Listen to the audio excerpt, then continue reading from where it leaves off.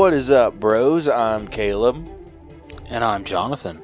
And we are a couple of bros on a mission to give you guys the most detailed movie reviews out there with as little bias as possible. Welcome to the All Bros. This week on the podcast, we got nothing to discuss in 4K Spotlight this week. But we are going to be talking about D23 and, 5 of our favorite announcements that came out of that. Unfortunately, kind of a disappointing D23.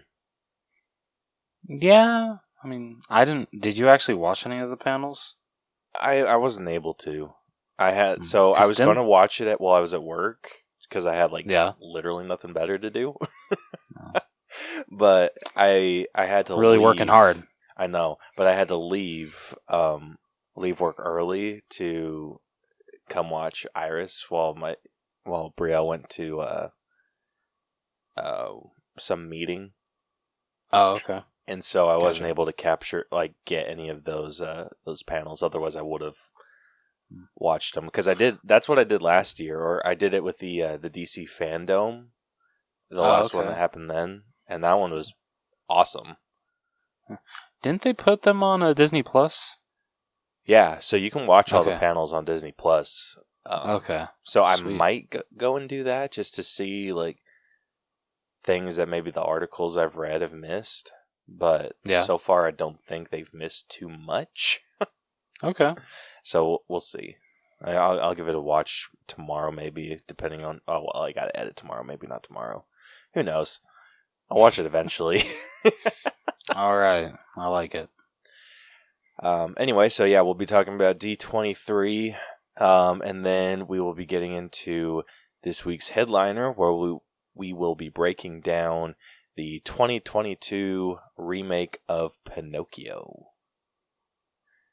So with that, let's say we get started. Let's do it.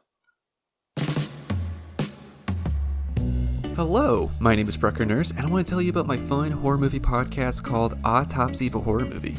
On my show, I like to have fun dissecting out what makes a horror movie scary, what worked for it, what didn't, what types of fears does it play off of. Is it an allegory for any sort of message? I don't know, but let's find out. Also, I like to watch slashers. I'm a big slasher guy, so I'll watch a slasher and do a kill grade for it. I will cover the kills and I will tell you how I would grade it based on shock, method, style points, and a fourth category that is a reflection of the movie. Besides those, I'll have fun with special topic episodes, commentary tracks, interviews with guests, including some Shudder directors, so I just like to have a fun time over here. If any of this sounds interesting to you or you just want to come check me out, please head over to Spotify, Apple Podcasts, or anywhere they listen to podcasts and search for Autopsy of a Horror Movie. Also be sure to find me on Instagram at Brucker Horror, where you get fun updates and some cool little posts that I do. Thanks for listening, and I hope that you get to enjoy the show, and I'll see you on Instagram. Bye. Alrighty, starting off with Through the Wall. Like we said, we'll be talking about our favorite D23 announcements. So I have 3 that really caught my eye, and Rose, you had 2. So let's just go back and forth on it. Okay. So I'll start us off. The first one that I'm actually really excited for now, that I actually have a roster, is the Thunderbolts. We finally got an idea of what that team's going to look like, and it seems freaking sick. I know a lot of people that I saw in the comments were disappointed by this lineup. I'm not, actually. I think this is a great lineup. I think it's an amazing lineup, too. So, first off, we got Julia Louis-Dreyfus portraying her character as the basically Thunderbolts equivalent of Nick Fury. Yeah, there you go. So the Thunderbolts is more like a government-based team, which, surprisingly enough, Kevin Feige announced that this is basically saying that the Avengers have disassembled. Right now, there are no Avengers. Iron Man's dead. Hulk is off-world, if you've been keeping up with She-Hulk, and just kind of not doing the whole team-up thing. Captain America's, we're assuming, dead, just because Or just happily retired, whichever. Yeah, Black Widow's dead. Thor's off world doing his own thing. And Hawkeye is happily retired. Or at least we hope so.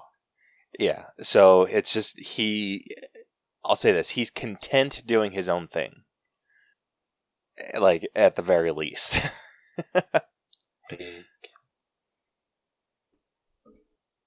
Am I supposed to chime in? Well, I thought you would have something to say about Hawkeye. Oh, sorry. Yeah, fair enough. I mean, I'm glad that Clint finally gets to retire. It's about freaking time. Actually, finally. I will fully admit, though, it would have been cool to see Kate Bishop on this team too. She's not really Thunderbolts, though. She's like Avengers. Like these, like this. So, like I said, we got the Nick Fury equivalent, the whatever Dave Fontaine. And then the rest of the team or the lineup, we got Ghost from Ant-Man and the Wasp, which I'm really excited to see her back. Yeah, that's awesome. We got David Harbour's Red Guardian in like a brand new updated suit, which looks awesome. Yeah, it does. Let's see, we got Taskmaster, which I'm super pumped to see her back. Yeah, that's awesome. I honestly didn't think that they were going to bring her back, but that's awesome. I didn't think they were either. Like, I thought that was with what we saw in Black Widow, I thought that was going to be the end of a Taskmaster. Yeah, but same here. I'm very excited to see what we get more, especially with him being one of the big, or with her being one of the big six. True. Then we got U.S. Agent, which he looks like he's in a brand new suit, which looks awesome, or at least new helmet. Yeah. Like, I really dig the helmet. It kind of seems like it has some like streaks of red in it. Or did we see him in the helmet? I thought we did at the end. I need to go back and rewatch that.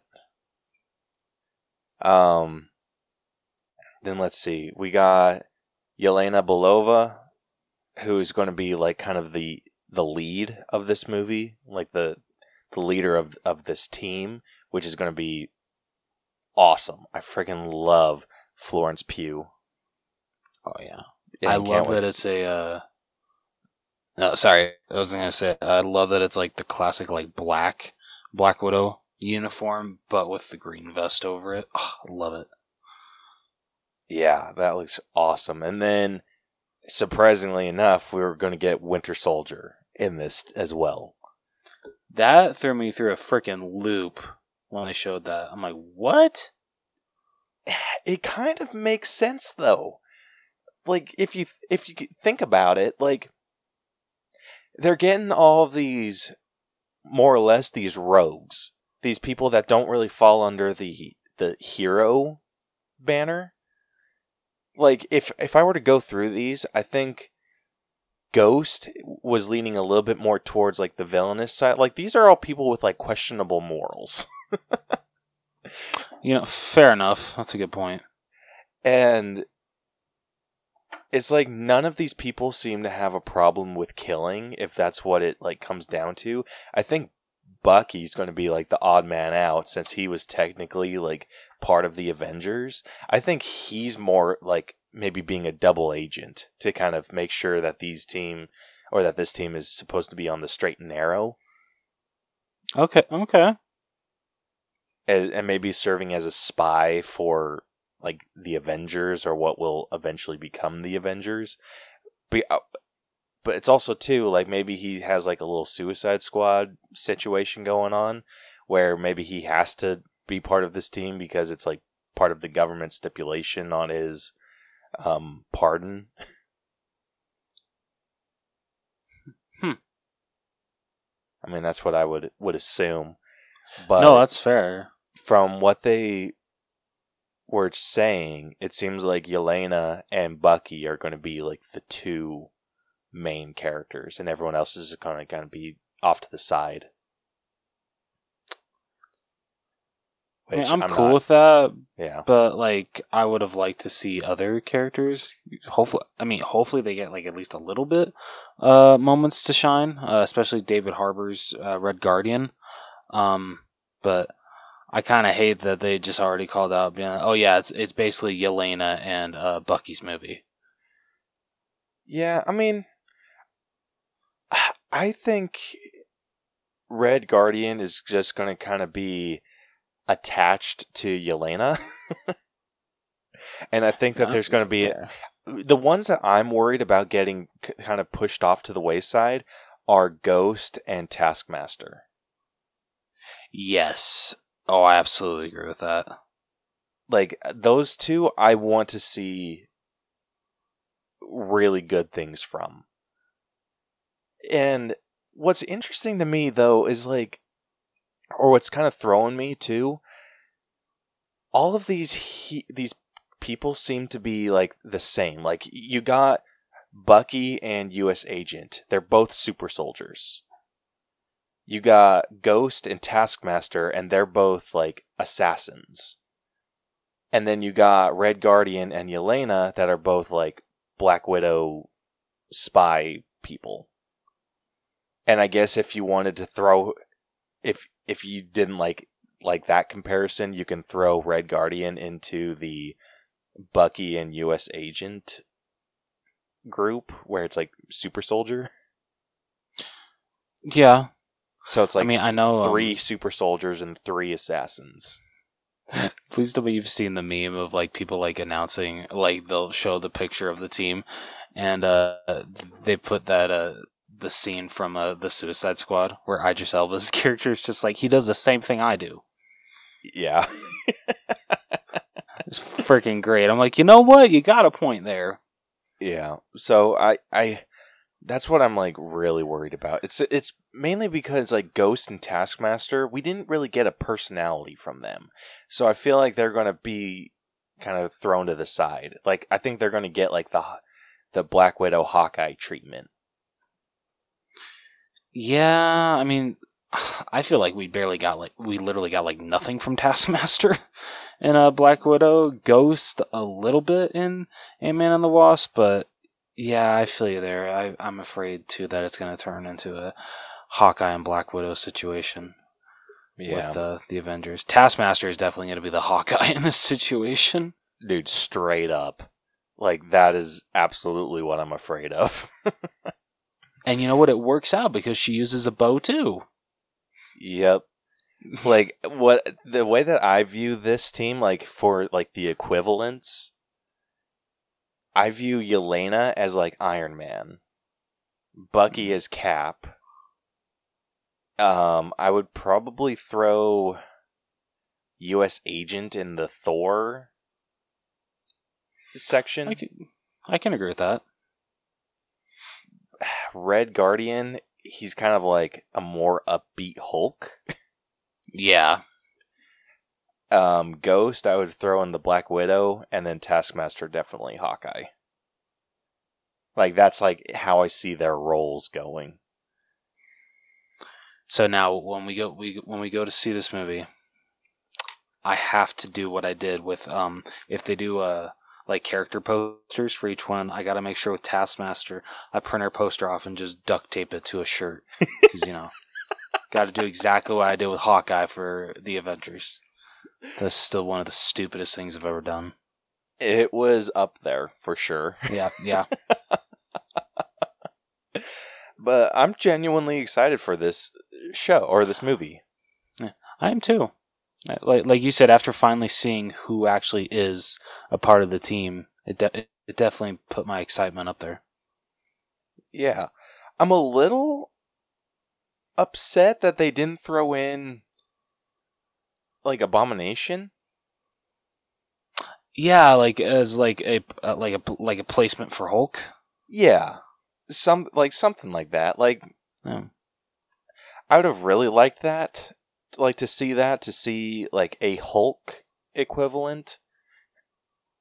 like, I didn't necessarily need, like, them to throw in, like, a demigod or any of them. Like, I don't need, like, just an Avengers, but slightly evil.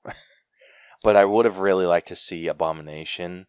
I mean, I've made this, at least I made the statement towards you. What I'm hoping they do is make Abomination a little bit more heroic in the public eye, and Hulk becomes a little bit more villainous.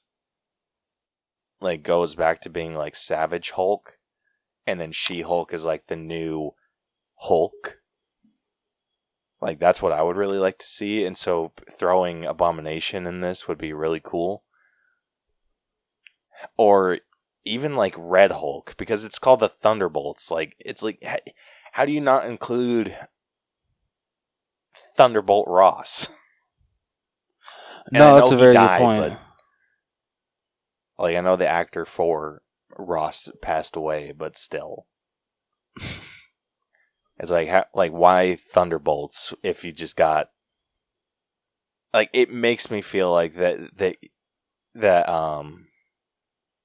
whatever her face is, Dave Fontaine, is kind of acting under Ross's authorization, and this is more like a government approved Avengers. Fair enough. So I really would like to see a Red Hulk make an appearance in this. So I think that'd be really cool. Also, like, or another thing that could have come from this, like, I really like to see who the villain is going to be in this, or what the threat is. Yes. But did you hear about Captain America, the New World Order? No, huh? Like, we don't have to go too much into this, but they announced that the villain for that is going to be the Leader. Are they bringing back, Yes, they are. Oh, shit, dude. Oh, yeah. Yeah, it's only been, like, a shit ton of years. But hasn't it been, like, has it been almost 14 years? Damn near. Holy shit. Yeah, so damn. So he's going to be back as the Leader, and I could not be more excited about it. Hell yeah. Oh, that's awesome. Yeah, so that's going to be sick. Really excited to see that. Yeah, that's all I really got to say about the Thunderbolts. Nothing, like, real insightful to add about it. Like, you got any other notes? Not really. I mean, I'm super excited for it. All right.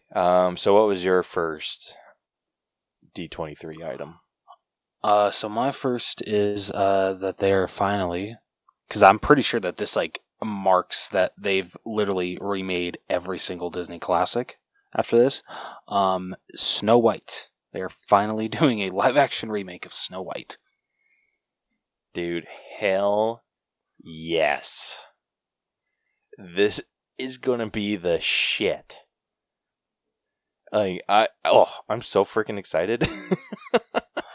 I'm just very interested to see how they are going to. It's going to be very interesting to see how they do, like, the Seven Dwarves. Like, are they going to actually, like, hire actors, or are they going to do, like, motion capture?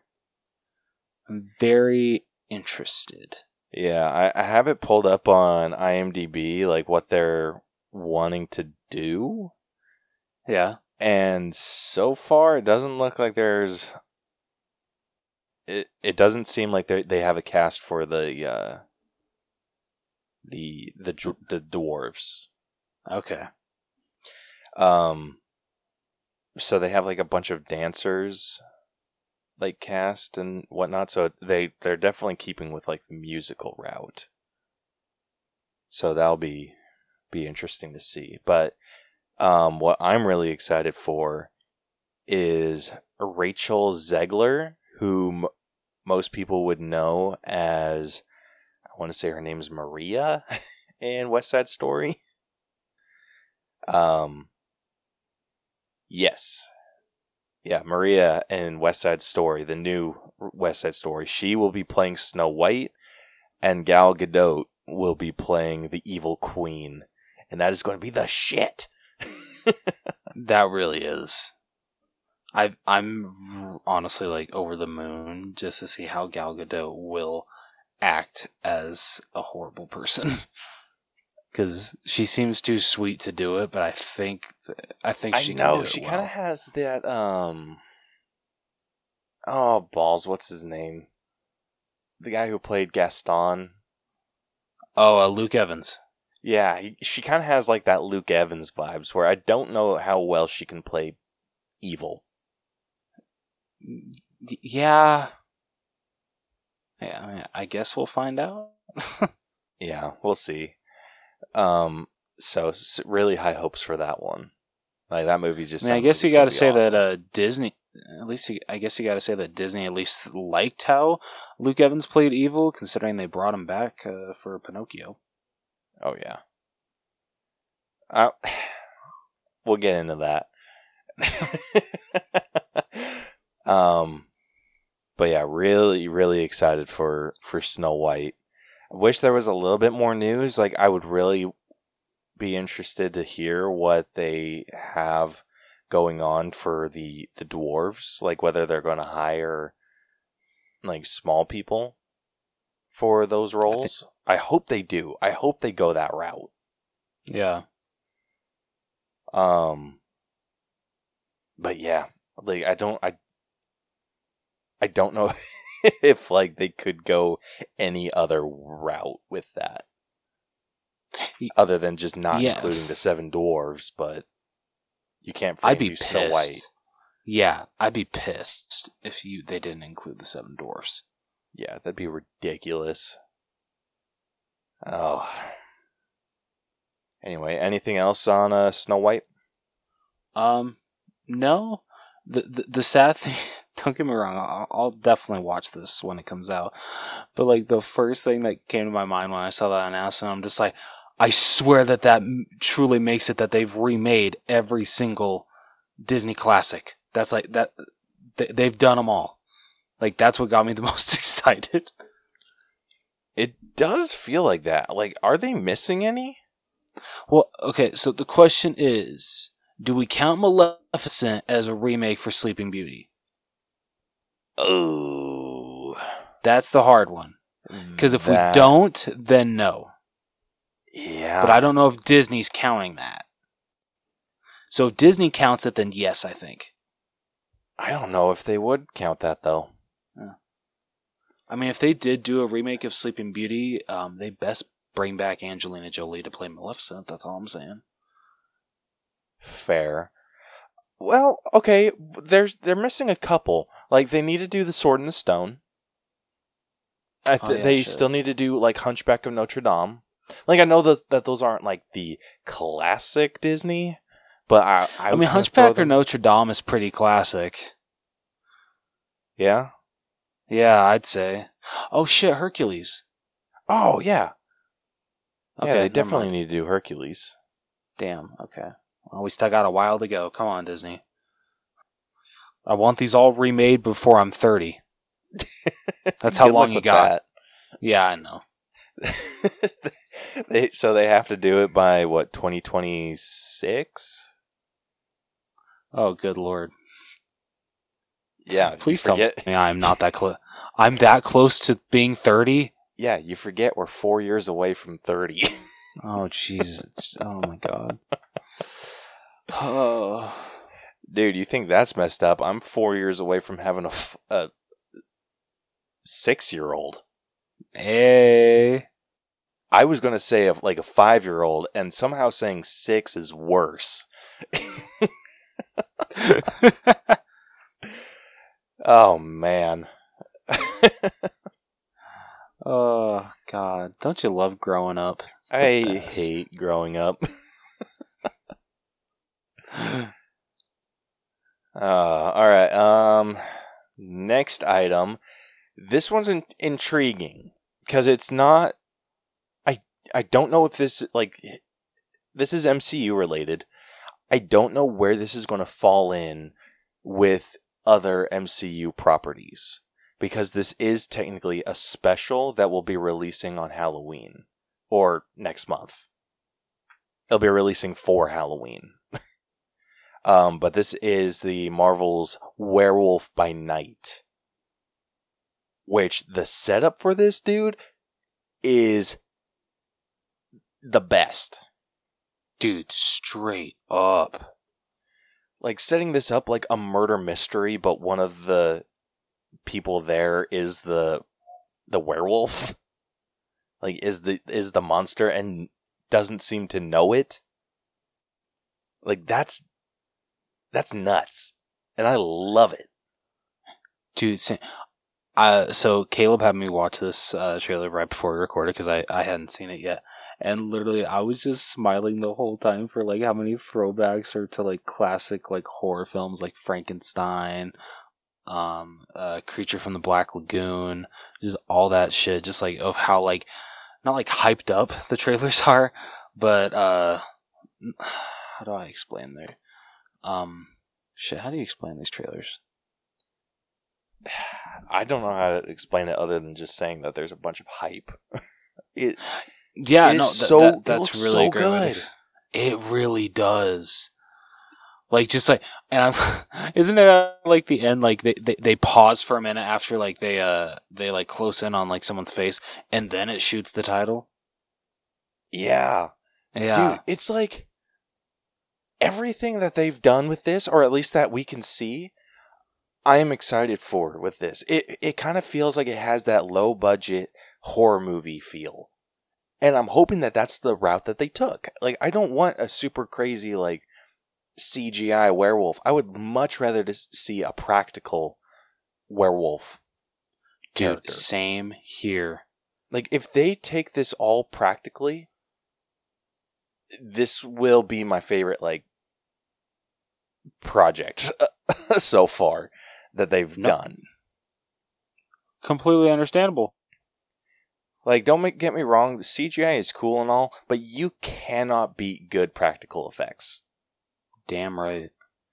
Or even, like, cheesy ones, like, if that's the route, which it kind of seems like from some of the images that we saw is kind of like the route that they're going, where it kind of looks a little cheesy, but even that shit's better than CGI on its best day.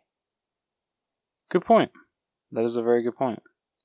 So very excited to see what they do with this, and I'm hoping that it's like that they're willing to take this like far, at least like with the themes, like hoping that they keep it like adult themed, like, or at least like I want to see how scary they can go with this. Like, I want to see Marvel get nuts. I mean, I don't know how like scary they'll let them get on Disney Plus, but hopefully, I know that's the biggest thing that I've always been worried about with Disney Plus, that we're just not going to see anything like adult on it. Yeah. Which I know that we got like Deadpool and Deadpool 2 on it now, and Logan and all that, but it's just I want to see more adult related content when it comes to like Marvel. Oh yeah, absolutely agree. Like those Logan and the Deadpools, those weren't like edited at all, right? Like, not that I know of. Okay, good. I hope not, because that'd be freaking bullshit. Yeah. So I watched both of those movies, or all three of those movies, on my Movies Anywhere app, so I know it's not edited. I have not watched them on Disney Plus yet, though. Okay. But I think you had to go in and like do like a verification on your age and all that. Oh shit, really? Yeah. I don't know if I've done that yet. So I don't know if I have Deadpool and Deadpool 2 on my Disney Plus yet. Okay. Yeah, so really excited for Werewolf by Night. And I think that'd be an interesting bonus episode to release if it's a movie or like in a movie format. Yes. If it's like if it's a series, we won't.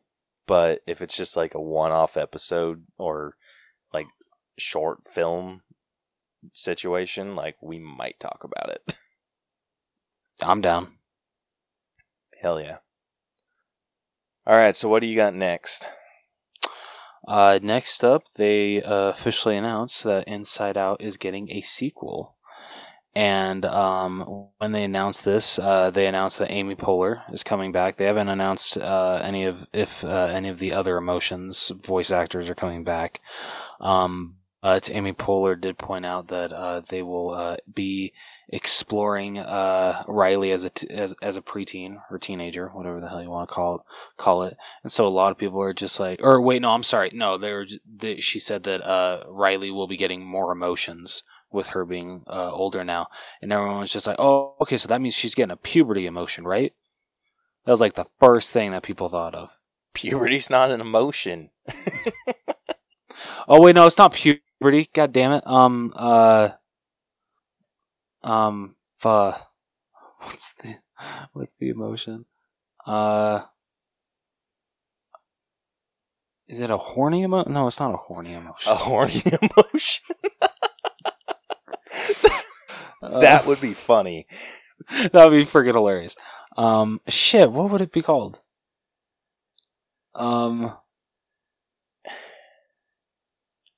damn it. I can't think of anything other than horny now.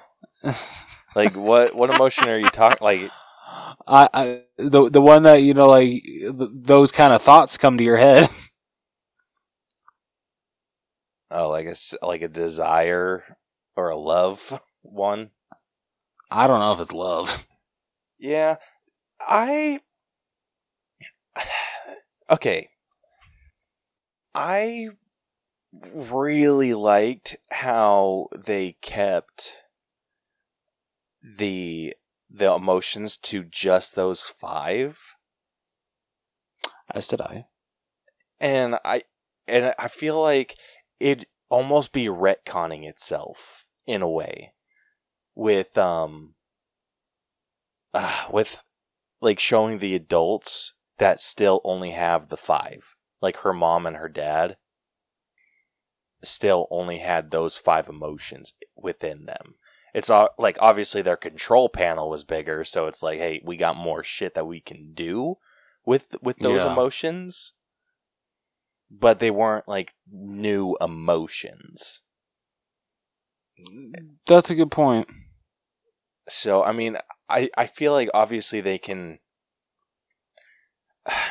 do more, like, obviously, like, we only saw, like, the control room with those other emotions. So maybe there are more emotions outside of the control room. Like, who knows? And maybe it's just those 5 that are in charge. But I think if they try to introduce more emotions, they're retconning themselves, and I don't know if I would like that. I do really like the idea of them exploring the puberty aspect and like that growth. I do too. I mean, and honestly, I know, like, you know, some people would say, "Oh, yeah, but I wouldn't expect Pixar to go down that road." You saw Turning Red, right? Like, yeah, I feel like Turning Red went insanely inappropriate. Yeah, so they've already touched upon this stuff. It's not out of the ordinary for Pixar anymore. So I feel that maybe, though, if they might keep it maybe a little more tame in Inside Out too. I don't know if they'll go as crazy as they did in Turning Red with Malin. Yeah, like, for real, dude. It's just, I think they have a really good opportunity to explore. I think Inside Out could have been like I need to think of what I'm saying first. I think Inside Out is a really good resource for people trying to navigate their emotions. And I feel like it's a shame that we haven't gotten more Inside Out stuff. Yeah, I can agree with that. I think it'd be really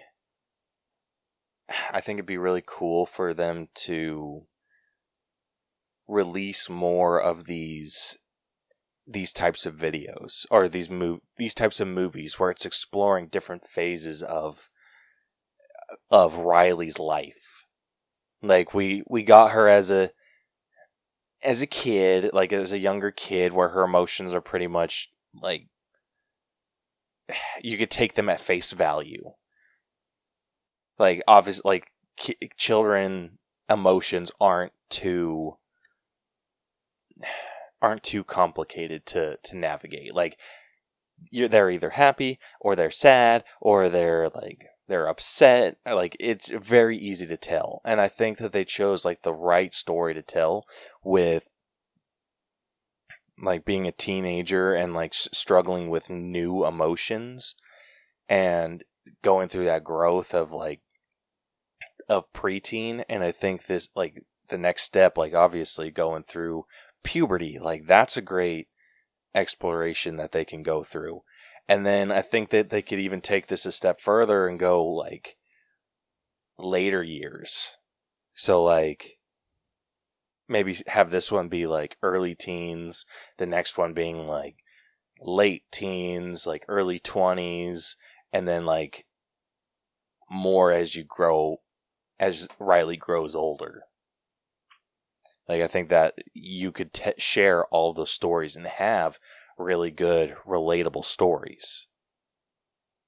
Yeah, I absolutely agree. So it's just,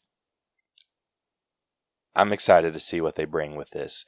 I will say I am really worried that they're going to not do great things with it and have this be like a very average movie, when I feel this has the potential to be on the same level, if not better, than the first. Yeah, I really hope it's a great sequel, because Inside Out is one of Pixar's best movies ever. So I'm both scared and excited. Yeah. So I'm pumped. Same here. I'm going to be watching this movie very closely. All right. All right. Last up, we got The Little Mermaid to talk about. And this movie has been catching a load of shit. It is for the dumbest reasons. Yeah, it is super dumb. So if you don't know, they cast Ariel to be a black actress, and the internet is going nuts. Yeah. Like there are so many people, like people are really showing that, like with shit like this, people really show their true colors, and it pisses me off. Dude, straight up, it's bullshit. So everyone's throwing like a big old fit about Ariel being black. So her name's Halle Bailey. Yeah, Halle Bailey. And she looks incredible. Damn right she does. Dude, the CGI on this looks awesome. Or at least from what we've seen so far.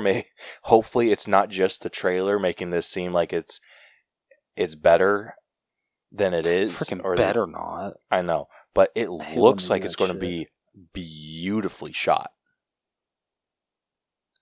Like, the underwater scenes look incredible. Like, I think the only complaint is maybe it's just not as colorful as I would like it, because the Little Mermaid, the original Little Mermaid, is, like, extremely colorful. So Fair maybe enough. that might be my only complaint, that they maybe went a little too far with the, hey, we're underwater thing. And other than that, no complaints. Like, she is an incredible singer. Oh my god, don't get me started. Holy shit. Yeah. I almost started tearing up when I first heard her. I know. If there's singing. anything I'm pissed off about, it's that she didn't sing more. Yeah, right? I wanted the whole version of Party That World. I know. I'm just like, gosh, you're just going to give us this one clip? Freaking assholes. Seriously, this is bullshit. Oh, but it looks like it's going to be good. And it seems like they're keeping pretty true. Like, I don't know if you caught it, but it seemed like there was a flounder in there. I did not, actually. Nice catch. Yeah, I mean, I might be wrong. Let me just play it back. I have it open on... Okay, yeah. It looks like there's a flounder-looking fish following her when she's swimming up to the surface. Oh, okay. If it's not, there is just a fish following her. If it's not flounder. I like it. But she looks really good. Like, I like how her hair... Like, I like how her hair is in, like, dreads. Yes! And not just, like, this perfect flowing red mane. Yeah. Like, it feels like a little bit more realistic that way. Like, it honestly does. Yeah, and she just has a great look overall. Like, I think they got the like, they got everything right in this. They got the color of her fins, like, damn near perfect. One thing I can't tell is, like, how they handled the transition from fin to skin.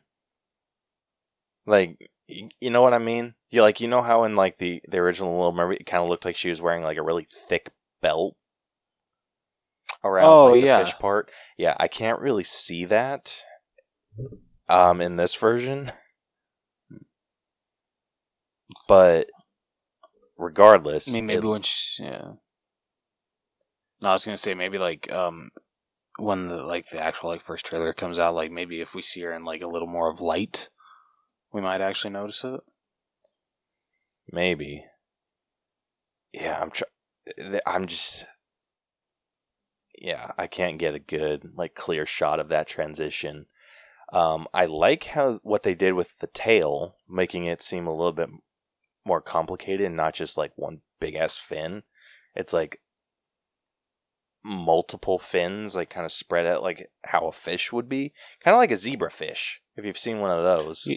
Yeah, that's true. But yeah, I don't know what everyone's complaining about. Like, I love how people are just like, oh, well, for that, like, that area, like, Little Mermaid's supposed to be, like, Danish or something, and, like, well, Danish people are typically white. Well, cool, she's not Danish, she's Atlantean. Freaking dumb bitches, and Atlantis is fake. It's like, so guess what? She can be whatever race they want. Yes, exactly. Yeah, and I don't know why everyone's bitching. We're getting Terry Crews as King Triton. Yeah. Like, I could give a shit about Ariel. I love that. Yeah, like, I'm pissed we didn't get to see Triton. Freaking, I was telling Caleb this earlier. I saw this on a TikTok. One guy, someone commented on, I guess, like, he had made an earlier video talking about how it's so stupid how people are throwing it out of line about her being a black actress. And someone said, well, God, what, next they're gonna, make Moana white? And he came up back with, if you watch the movie, it is clearly pointed out that Moana and her whole tribe are Polynesian. Polynesian people aren't white.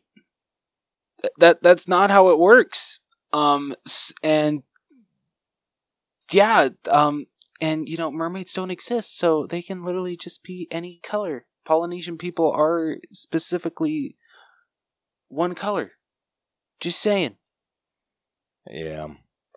Dude, oh, son of a bitch. What? I just pulled up the IMDb for The Little Mermaid. Yeah. And now I'm pissed off. Why? So it's not Terry Crews playing King Triton. Oh, it's not? No, it's Javier Bardem. Which, I mean... Really? I know he's like a great actor and everything, but... Come on! I don't know. I actually like that better. Do you really? I'm sorry to say that. Dude, I love Javier Bardem, so I love that casting. Alright. I'm just looking at like the cast right now. They have a pretty decent cast. So Melissa McCarthy will be playing Ursula, which I'm not sure how I feel about that. I'm honestly amazed people aren't more up in arms about that. That's all I'm going to say. Well, I mean, I'm cool with it. I actually like... Well, just because there are so many people that hate Melissa McCarthy. Okay, that's so bullshit, the fact because Melissa McCarthy is a gem. She is. I just don't know if she's the right fit for Ursula. And I can understand that. I think she can do a great job. I'm very excited for it. But yeah, just literally the joke for so many people is, oh yeah, Melissa McCarthy, she sucks. Write her out of Hollywood. No. Melissa McCarthy is amazing and hilarious. It's not her fault that she gets given shit roles. Yeah. Yeah, seriously, I feel bad for her. But I'm excited. I'm excited to see what she does. I personally, and this might just be like, I don't know like what category this would fall under. I personally would have gone the route of choosing a drag queen for Ursula. Oh my god, yes. Like, not quite yes, RuPaul, queen, because he... Yes. like, I would have gone with, like, a heftier... Like, kind of the same build as Melissa McCarthy, just drag. I would have loved to see that. Same here, man. Same here. So, a little bummed out that we're not getting that, but I have high hopes that she's gonna like blow me away. Hopefully. Yeah. Let's see. Oh, it looks like they're not killing off Ariel's mom. No shit? Yeah, because they have a queen cast. Damn. So that's gonna be the shit. Let's see. We have a David Diggs, who's voicing Sebastian. What did he do? Okay, so he's done a little bit of voice work. I don't know if he's singing. Oh, he's a singer. It's in his freaking bio. So, excited for that. Jacob Tremblay is voicing Flounder. Aquafina is voicing Scuttle. And then there's a rumor that Lin-Manuel Miranda is going to be Chef Louis. Ooh, yeah, I like that a lot. I love that. So, I'm excited. I'm really excited for this, and I think the shit that this movie is getting is stupid. I absolutely agree. It's bullshit. Yeah. But real quick, we are going to do a quick little review of the YouTube comments. Oh God. As suggested to us by Adam from the Simmons and More podcast. And dude, these comments are the shit. So have you seen the Little Mermaid trailer? Yes, I have. Okay. That is important for you to have seen for these comments. So, okay. The first comment is the part where Ariel says, "It's over, Anakin. I have the high ground." Made me cry goosebumps. Jesus. All right. The part when Ariel said, "I am the knight, I am vengeance, I am Batman." It was so great to finally see in live action. Actually made me tear up. It was on par with Morbius saying, "It's Morbin time." Oh, good lord. The scene when Ariel sees Lieutenant Dan walking on his titanium alloy legs and says, "Magic legs," had me in tears. He freaking did it. The part where Ariel says, "I got 2 words for you, shake and bake," gave me chills.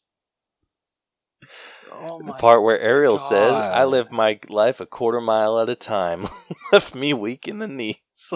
Literal chills.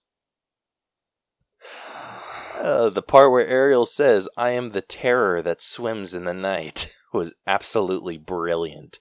I cried actual tears. What the fuck?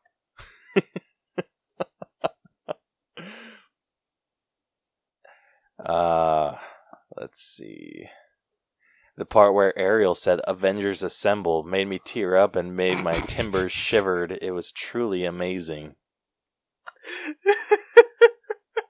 The part where Ariel says, "What do you mean, you people?" was Oscar worthy.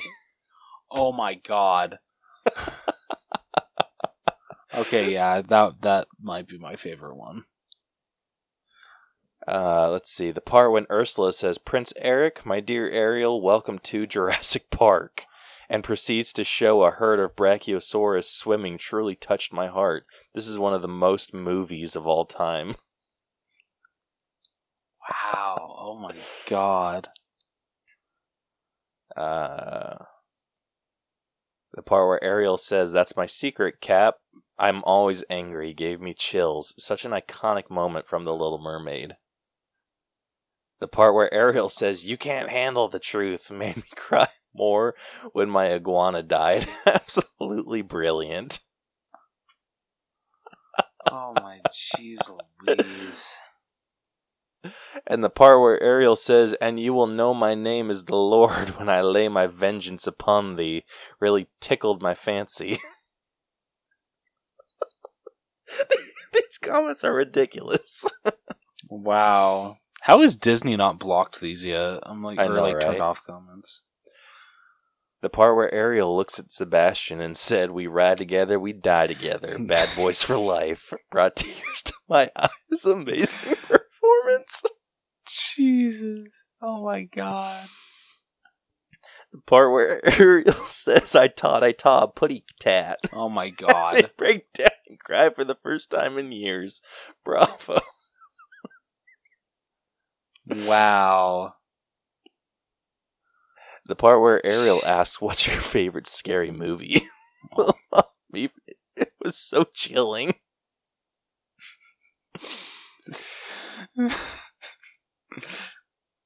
Oh my gosh.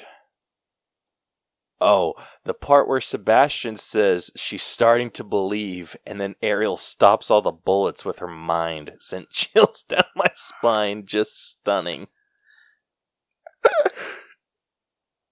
Oh my God. The part where Ariel soars through the air in her car and lands it perfectly between other parked vehicles before shouting, "Like a glove." I cried tears of joy. Dude, this goes on for days. Oh my God. It just, like, comment after comment after comment like this. That is hilarious. Oh, wow. And if I was giving this an All Bros letter grade, this would be an A+ for the comment section alone. Yeah, you know, I can absolutely agree with that. Oh, man. Okay, wow. Yeah, so that's the last D23 item that we're going to be talking about tonight. And yeah. So with that, let's say we move on to this week's headliner where we break down Pinocchio. Let's do it.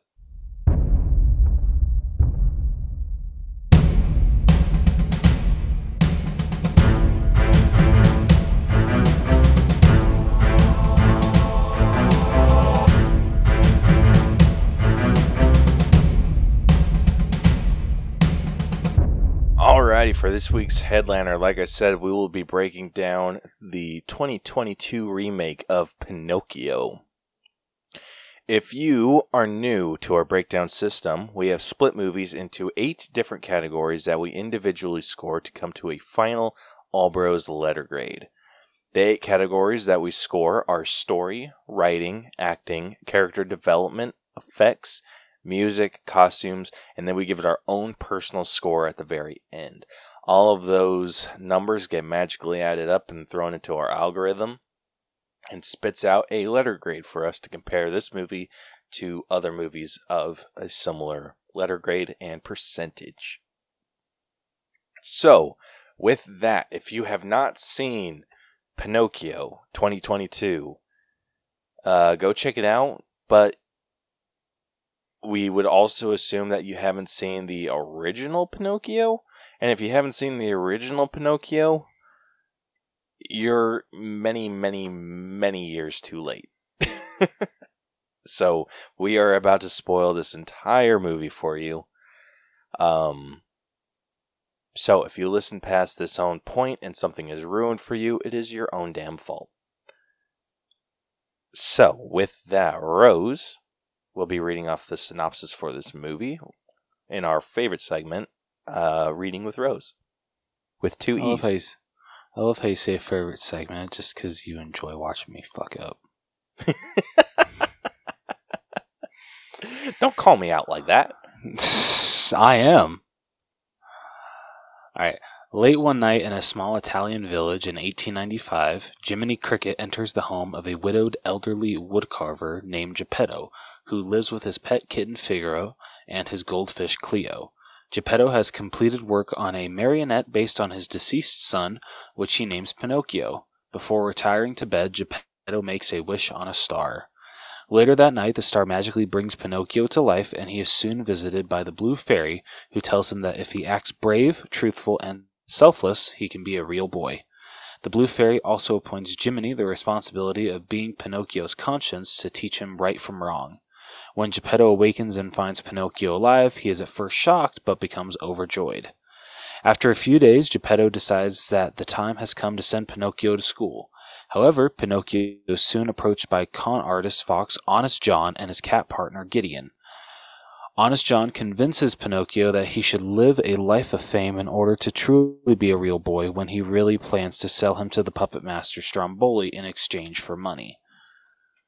When Jiminy, with the help of a seagull named Sophia, convinces him to continue going to school, Pinocchio is then thrown out by the headmaster on account of being a puppet. Pinocchio decides to go to Stromboli's after all, with Jiminy unable to stop him when Honest John places a glass jar over him. At Stromboli's theater, Pinocchio befriends one of Stromboli's employees, Fabiana, and her puppet Sabina. Pinocchio puts on a good show for the crowd, but Stromboli locks him in a birdcage to prevent him from ever leaving. Soon, Stromboli's coach ends up freeing Jiminy from the jar, and when he enters the coach, he manages to help Pinocchio escape when Pinocchio has him reach the keys to the lock on the cage by telling lies to make his nose grow long. Geppetto, Figaro, and Cleo go out to look for Pinocchio when he fails to come home for dinner. Soon, Pinocchio is swiped up by a coach full of children, driven by a charismatic coachman who is taking all the boys and girls to Pleasure Island, an island where misbehaved children are encouraged. When they reach the island, Pinocchio slowly gets disturbed by the amount of sadism the kids commit, much to the amusement of an irresponsible boy named Lampwick. When Jiminy, who got separated from Pinocchio again, makes it to the island, he soon finds out that all the boys and girls have turned into donkeys, and the coachman sells them to the salt mines with help with help from his fog-like henchmen. Pinocchio witnesses Lampwick get transformed himself at a billiard hall, and he and Jiminy escape the island before the coachman and his goons can get them, but not before Pinocchio gains donkey ears and a tail. Pinocchio and Jiminy make it back to Geppetto's, but find that he's not home because Sophia gave him a flyer of Pleasure Island to let him know where Pinocchio is, and he sold all of his clocks to buy a boat to go there. How expensive is a freaking boat? That's all I'm going to say. Yeah, that little dinky-ass boat, too? Yeah. For how much that one guy was offering Geppetto for that one clock at the beginning, yeah, I call bullshit on that. Yeah, you got scammed, dude. Yeah, dude, straight up. While trying to find Geppetto, Pinocchio reunites with Fabiana and Sabina, who tell him that Stromboli has been arrested by the Carabinieri for the abuse of his exploited employees, and they have taken over his puppet show. They offer Pinocchio to join them, but Pinocchio declines, wanting to save his father, which makes the abuse of his exploited...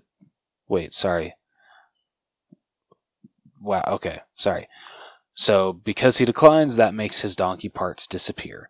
Sophia pulls a rope for Pinocchio to hold out to the sea, where they soon find Geppetto in his boat. Just as they reunite, they are swallowed by a giant sea monster named Monstro. They take refuge in a giant boat in Monstro's stomach, and Pinocchio gets the idea to make him sneeze by starting a fire within him. The plan is successful, and Monstro sneezes them out, but he gives a chase that ends with him and the group crashing on dry land and seemingly killing Geppetto. Believing his father has died, Pinocchio mourns over him, and a magical tear falls from his eye on Geppetto, reviving him. Sorry. Geppetto then tells Pinocchio that despite being a puppet, he has proven himself to be a true boy at heart for all that he's done, and they depart for home. Meanwhile, Jiminy says in his narration that stories have been told of Pinocchio's becoming a real boy, but doesn't confirm if they are true or not, stressing that what matters is that Pinocchio has the heart of a real boy, brave, truthful, and unselfish, and that he's fully real to his loving, proud father. Yeah. I think if anyone can tell by the tone of your voice, you have very strong opinions on this, on that ending. I do. Quite a lot. But we'll get to that. Alright, well, let's just knock this out with, so getting into our story. I don't know if I had as many problems with the story as you might have. I think, I told you this before, while we were talking about it a little earlier. I feel like they took out a lot of the fluff from the original. Yes, I can. They took out a lot of the scenes where it's just kind of goes to kind of the pointless stuff. One of the things that I was kind of glad that they got rid of was the whole underwater scene where Pinocchio was hunting for, or was searching for Monstro. Underwater and, tied his tail to a rock and did all that. I'm so glad they got rid of that.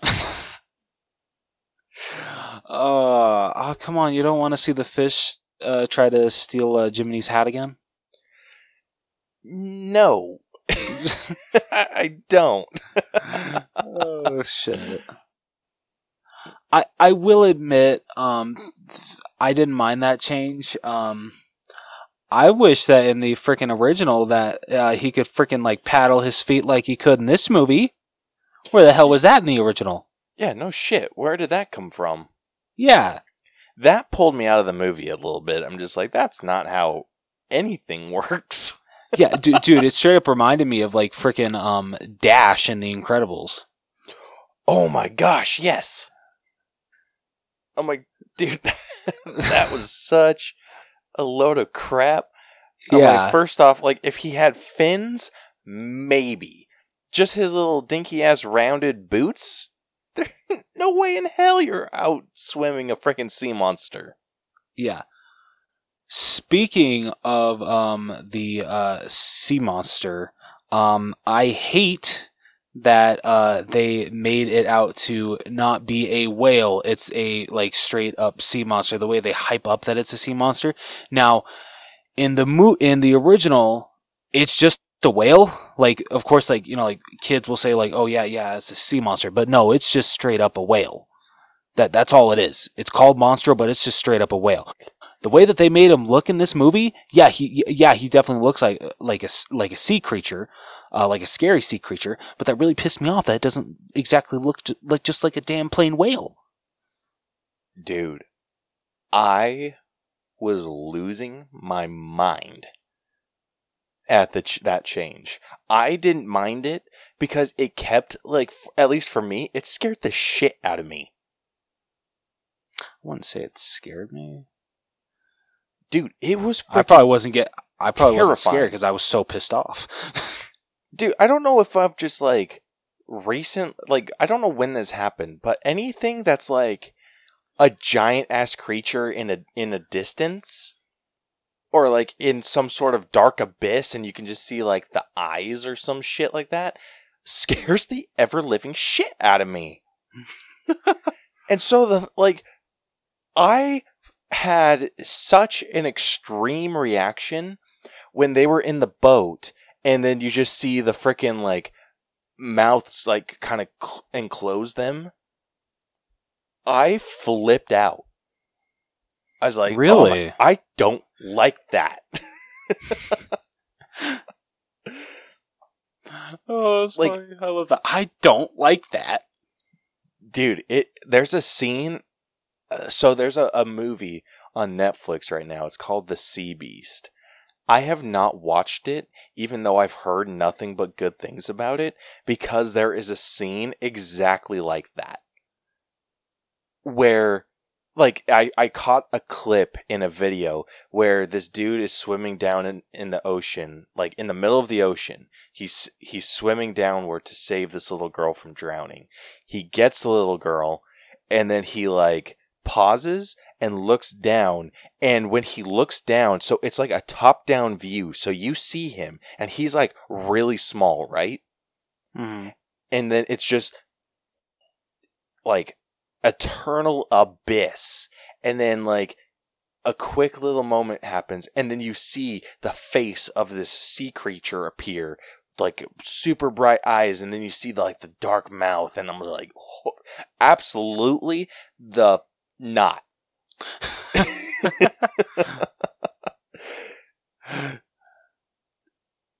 I am like terrified. Like, even I don't know what it's about. Like, it's scenes like that, or like if you remember Stranger Things when you see the like the mind flayer from like season 2. Yeah, season 2, where you see like it's like nothing in the clouds, and then lightning strikes, and then you see the freaking mind flayer. Oh yeah, shit like that scares the hell out of me too. Like it's freaking kaiju shit scares the ever living bejesus out of me. Oh, dude, I love it. It's so like what they did with him just made like with Monstro made me so much more afraid of him than I was when he was just a whale. I thought it was kind of dumb. Okay. Like, I thought, like, looking back, like, I can definitely agree with you. They probably should have just kept it a whale. Yeah. But I think that the tentacles just added a little something that was a little bit more unsettling for me. Okay. I can understand where you're coming from. I'm not sure how you liked it. Did you like the addition of the puppeteer girl? Yeah, I actually did. I thought that was actually a really good addition.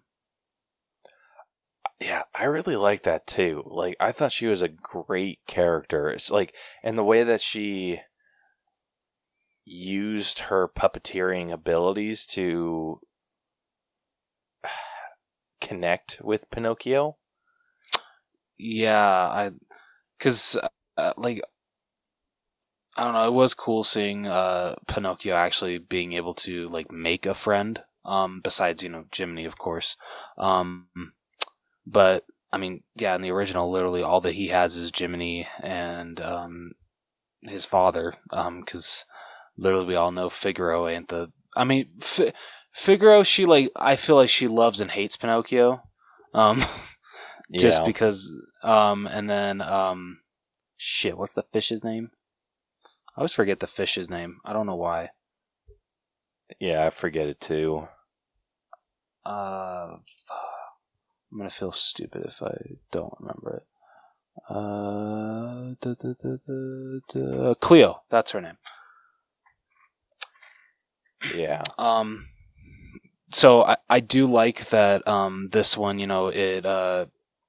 Pinocchio was able to, make a friend with everything that went on with Stromboli. Someone that, like, even when he gets trapped and Sabina comes down, he's just like, I feel that you might be the only one I can trust. I can't trust anybody else in this. I can't even trust. Oh my god, what was her name again? Fabiana?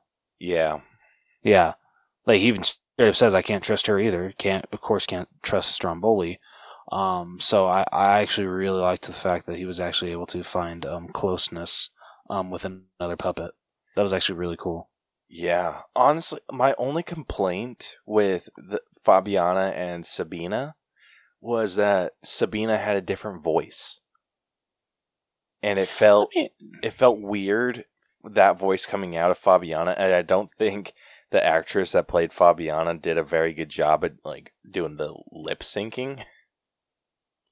That is fair. I will give you that. When they cut to her actually doing that, I'm like, you might want to try a little harder. I get you're young. Yeah, exactly. That was need a little practice. Yeah, work on it. Just the hair. Yeah. But I mean, I feel like they kept pretty true to the original source material while throwing in some of some updated references. Yeah. Might as well just bring it up now. The biggest thing that I feel that pisses a lot of fans off of the original, and honestly, I'm in that same boat. Because I think I said this like before last episode when we were announcing that we were reviewing Pinocchio. Pinocchio is actually my favorite classic Disney movie. I freaking love that movie to death. And so when I saw the ending is going to piss off fans of the original, they change it. I'm like, what? How bad? What did they change? And I read, it's not clearly pointed out if he becomes a real boy or not. Literally, some people say, oh, he became a real boy, or no, it's just he has the heart of a real boy. Whereas in the original, Pinocchio is presumed dead because in the original, it's not Geppetto that presumably dies, it's Pinocchio. And when he comes, when they bring Pinocchio back to Geppetto's workshop, the Blue Fairy appears, she brings him back, and because of his selflessness, and everything that he did for his father, she truly believes that he's become a real boy, and he becomes a real boy. And it's great. I love it. I freaking love that ending. I'm sorry, I don't like that it's not a, he's specifically a real boy, or no, he actually wasn't able to become a real boy. I don't like that it's up for question, some say this, but some say this. I hate that. I'm sorry, it has to be one or the other. Okay. I rewatched the ending, and you absolutely do see the wooden joints of Pinocchio go away. Oh, you do? Yes. Oh. So you can why the hell did Jiminy say that?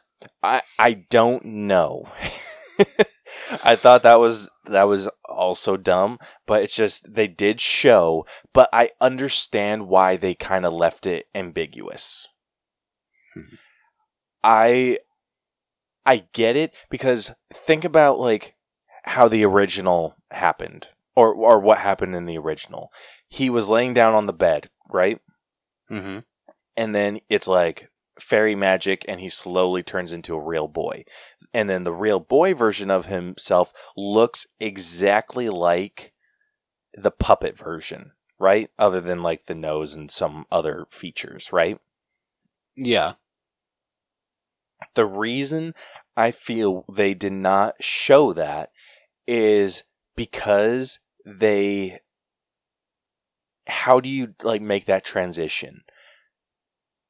Like, how do you make that transition from like puppet to real boy where it's like an exact 1-for-1 without it looking weird? God damn it, you got a point there. God, you son of a bitch. I know. I don't like it. But why don't you like it? You make a very good point. I know. I would have really liked to see Pinocchio, but it also would have been weird to see a puppet-sized child. Fair enough. It's just still weird that like literally. I think they should have made Pinocchio bigger and actually shown the face, like the full body and everything. Fair enough. Well, I mean, couldn't they have? Because it's showed clearly that literally when the blue fairy comes, the picture that Geppetto has of his deceased son, all of those personalities are put into Pinocchio because literally the blue fairy shines her or blasts her magic on the picture of his deceased son, and that bounces off into Pinocchio. So I'm wondering, because I don't know where they got that picture from or like who that actor was. Do you think if like they literally just took a kid and like, you know, like black and whited that picture, do you think they could have used that kid to transition into a real boy? I don't know, because it's not. He modeled Pinocchio after his son. He wasn't trying to like replace his son. Good point. So I think if they would have just used the whatever picture of the kid or the actor from the picture, it had it been like a clone of his son, I think that would have been weird. All right, fair enough. It's just like, hey, my son's dead, but I have his clone that I made out of wood, and then he sacrificed it, or then I sacrificed myself for him, and then now he's like a real boy, but now he looks exactly like my dead son. I think that would have been weird. Speaking of his deceased son in that picture, how did you feel about them explaining with how, you know, Geppetto is he lost his wife and then he lost his son? How did you feel about that explanation? Because that is not explained. That is not in the original at all. They never mention that at all. No son, no wife. I did not hate it. I think, I don't know. I didn't hate it. It explained to me why Geppetto wanted a child. Yeah. It's like, because it felt a little creepy in the original, where Geppetto's just like, I just want a son. I'm like, hey, why don't you go out and date? Like, if you want a son, you don't have to wish for one upon a star. You can go and freaking have you don't even have to do that much work. You could go like hire a hooker and be like, hey. Freaking, you're talking about a freaking hooker in 1895. It's not like they were uncommon. I know. It's just the way you're talking about. It's just like, yeah, adopt, don't shop when it comes to your son. Yeah, like you don't even have to like fall in love to have a child. Damn. Like you can have a child on accident. I just don't think Geppetto was trying hard enough. At least the animated one. The animated Geppetto could have tried a little harder. This Geppetto, I completely understand his reasoning for wishing for it. Or like wishing for Pinocchio to be a real boy. See, I don't know, maybe it's just me. I feel he got a little too fixated on him becoming a real boy. With the fact like, oh, you know, wouldn't it be so cool, Figaro, if he became a real boy because I modeled him after my dead son. And this is probably me sounding like a freaking asshole. But just, I don't know, in the original, he's just like, oh, you know, it'd be... I feel they went into like a little too much like not detail, but him like really pushing for Pinocchio to be a real boy in this a little too much. Like, and like in this one, okay, maybe I feel they pushed too hard for it in the original. Really? Because I feel the opposite. Just I don't know, like for how much detail, for how much like he points out like, oh, you know, like I said, like how he's like, oh, you know, since I modeled him after my dead son, wouldn't it be so cool if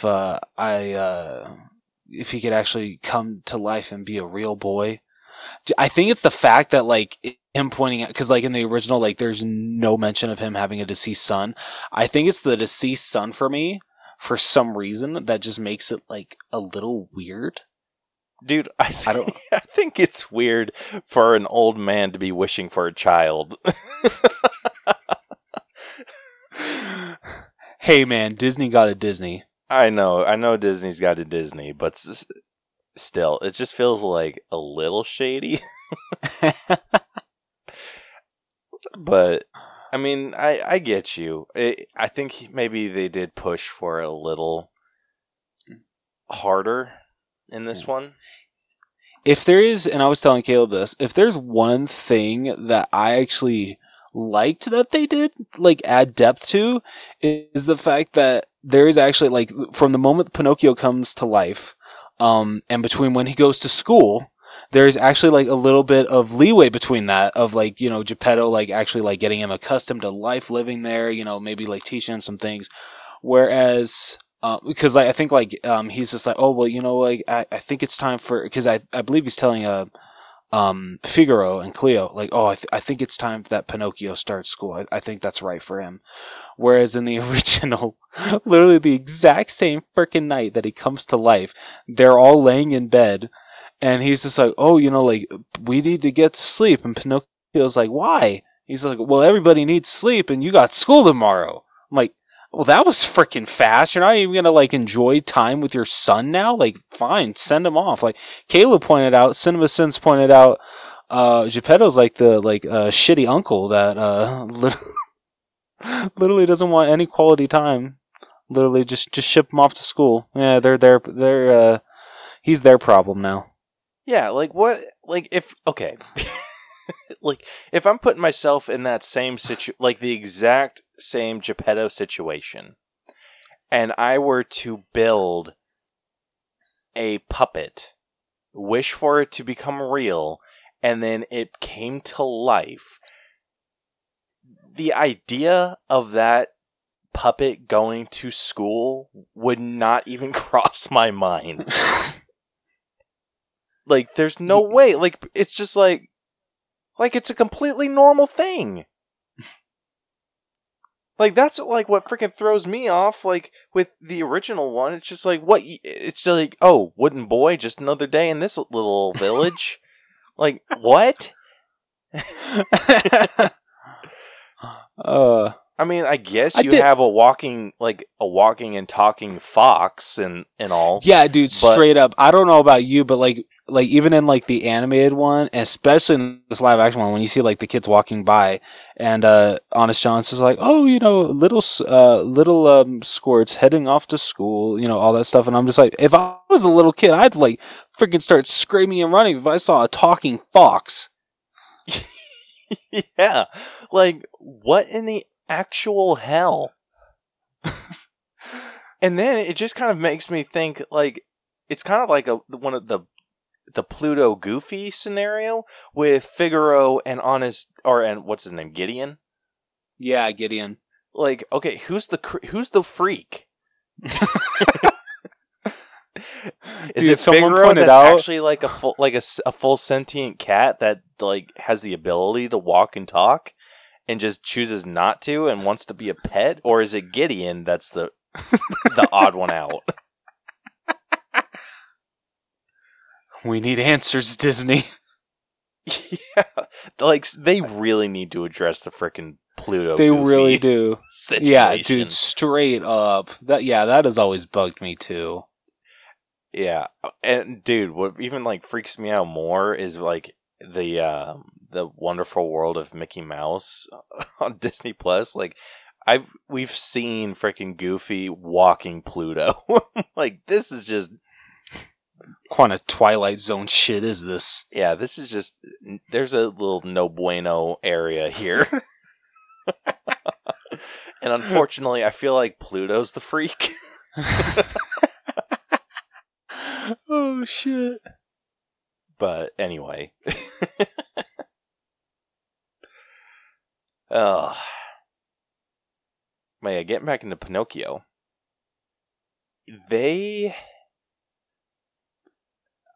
Like I said, I feel like they followed the source material as well as they could. The intro for it, like when you see Jiminy Cricket, or when we meet Jiminy Cricket and him jumping around from place to place and finding like a good place to stay at Geppetto's or whatever, and like the whole conscious thing. Correct me if I'm wrong. Did Jiminy play a bigger part in the original? Because it kind of felt like this whole story could have happened without Jiminy. Yes. Oh, he absolutely did. Pinocchio could, in my opinion, Pinocchio could not happen without Jiminy Cricket. This one could have. Absolutely. And that's like nothing bad to say about the actor for Joseph Gordon-Levitt, who voiced Jiminy Oh, no, Cricket. dude, he was... No, I'm going to say that for acting. Yeah. But yeah, I feel like they kind of sidelined Jiminy a lot. And then it just felt like bullshit. I felt like they just convenienced their way into including him or getting him back into the story. Yeah, because like honestly, it felt like they tried to put more focus on Geppetto, and I'm sorry, I did not like that. Nothing against Tom Hanks. It's just, that's not how the original goes. Like, I didn't really need as much backstory as they give for Geppetto. Yeah. Dude, I want to know why in the hell Geppetto felt like it was a good idea to sell his entire home and all of his clocks and all of that shit to buy a shitty ass boat. Dude, like after not leaving his house for who knows how long. Yeah. And that was like another thing that I was feeling like, why, like, hey, you got this magical boy that you're just kind of sending to school. Wouldn't you want to walk with him to make sure he gets there first off, not just give him directions? Then making sure that the people that are teaching are okay with this sudden wooden boy appearing? Yeah. Instead, he just literally points to the kids just walking to school. Oh yeah, just follow them. You're good. Yeah. And then like later it's addressed like, oh, I haven't left the house in so long. Like, okay, cool. We could have used that backstory a little bit. When it was like, hey, are you going to walk me to school? And then like, oh no, I haven't left the home. Like, explain it. Like, and not make, like, for a while, I just felt like Geppetto was being negligent. Maybe it's just, and sorry, one more thing with the story. Like, hey, it's not like he wasn't born this weekend. Yeah. I just want to point out one more change that, and it's like such a little change, and I don't know why it like bugged the shit out of me. I want your opinion. So in the original, when Geppetto goes to look for Pinocchio. It's just him that goes. It's just him. He leaves Figaro and Cleo, right? Yes. I think that's it. Yeah. He leaves them home because, like, you know, like he already had dinner made and everything. And I mean, it's same in this one. But, you know, he tells, you know, like, nobody to eat it. We won't eat until Pinocchio I bring Pinocchio home. And literally, it's just him that goes. Whereas in this one, he brings Figaro and Cleo, and I just feel that's like, I'm sorry, like unnecessary baggage? Not that they're baggage, but just I feel like they're going to slow you down, especially having to carry Cleo's big ass fishbowl. Dude, can you scream plot convenience with frickin' Cleo's fishbowl? Dude, right? Freaking like, ridiculous. The way that, like, when he's, like, heading out, and the way that, like, Tom Hanks was holding it and, like, shaking it so bad, I'm like, dude, literally half of that water is going to be gone by the time you step out the door. Yeah. Dude, freaking hell. When... I'm so glad that they addressed all of the shit that Pinocchio was somehow able to do in one day. That was funny.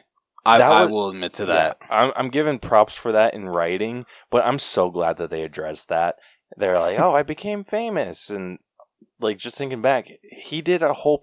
he had a whole performance, like, ready to go at Stromboli's in less than, like, a couple hours. Yeah, it's true. Like, what? That's very true. Yeah, seriously, though. Yeah, and then he got kidnapped to go to frickin' Pleasure Island. Like, yeah, ridiculous. I mean, hell, we haven't even gotten to the whole, like, Pleasure Island thing. Oh, yeah, shit. I am so glad that they changed it to root beer. Dude, yeah, because when I was watching the original, I'm like, wait, they're not drinking a lot of... Oh, yeah, it's the cigars. I forgot about that. Yep. And I honestly loved that the showman? Shit, what was his name again? Coachman, thank you. I'm amazed that they never gave him a name in the original, but whatever. They didn't give him a name in this one either. Yeah, it's weird, but whatever. Like, literally, just, like, out of nowhere, he would just, like, literally come up from the ground and be like, hey, here's another root beer. Yeah. I really like that they included him a bit more. I did, too. I mean, what I wish is that, because, like, when was the last time you watched the original? It's been a long time. Like, that's why I watched the Cinema Sins in preparation for this episode, because I knew that they would cover most of it. Because, and I forgot about this scene actually in the movie.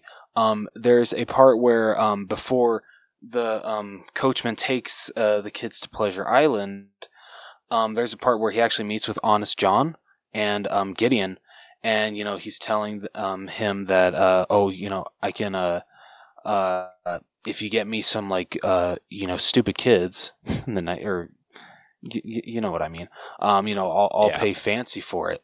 And he even, like, goes into detail with, like, the freaking, like, I turn them into donkeys and, take them to salt mines and everything. And I, like, honestly forgot that was an actual scene in the animated one. So it would have been nice to actually have the coachman and Honest John, like, have that sort of, like, interaction more, instead of them being like, oh, like, honestly, in this movie, I feel like they never even crossed paths. But at the same time, I don't know if that could have worked. I think the way they went about it worked just fine, where it's just like, hey, getting picked up at a street corner, which kind of felt a little Hooker-esque, but a freaking little bit. Yeah, so I think they went about it the best way that they could, and without it feeling, like, super out of place. Like, yes, it did feel like it came out of nowhere, but they explained it in a way where I'm like, okay, I get that. Fair enough. Like you pointed out, though, it's also like I feel like sorry. I mean, just no, I you're think good. the way that they set up Pinocchio and his innocence, I don't think he would have chosen to go to Pleasure Island. Like, how did he get wrapped up in that in the original? So in the original, it's so he runs into Honest John and Gideon again, and it's them that persuade him to go to Pleasure Island, because that's what will make his dad proud, as if he's able to like go there or some shit like that. And then literally after they're able to talk him into it, it just cuts to him already being in the stagecoach. Okay, yeah. So then I do not feel like that would have worked out.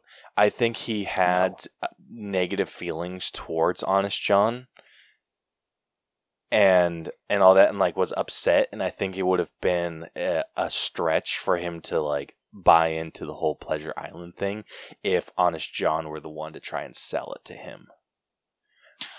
That is fair. That is absolutely fair. So I think the original Pinocchio was a little bit more naive to fair enough, to everything going on around him.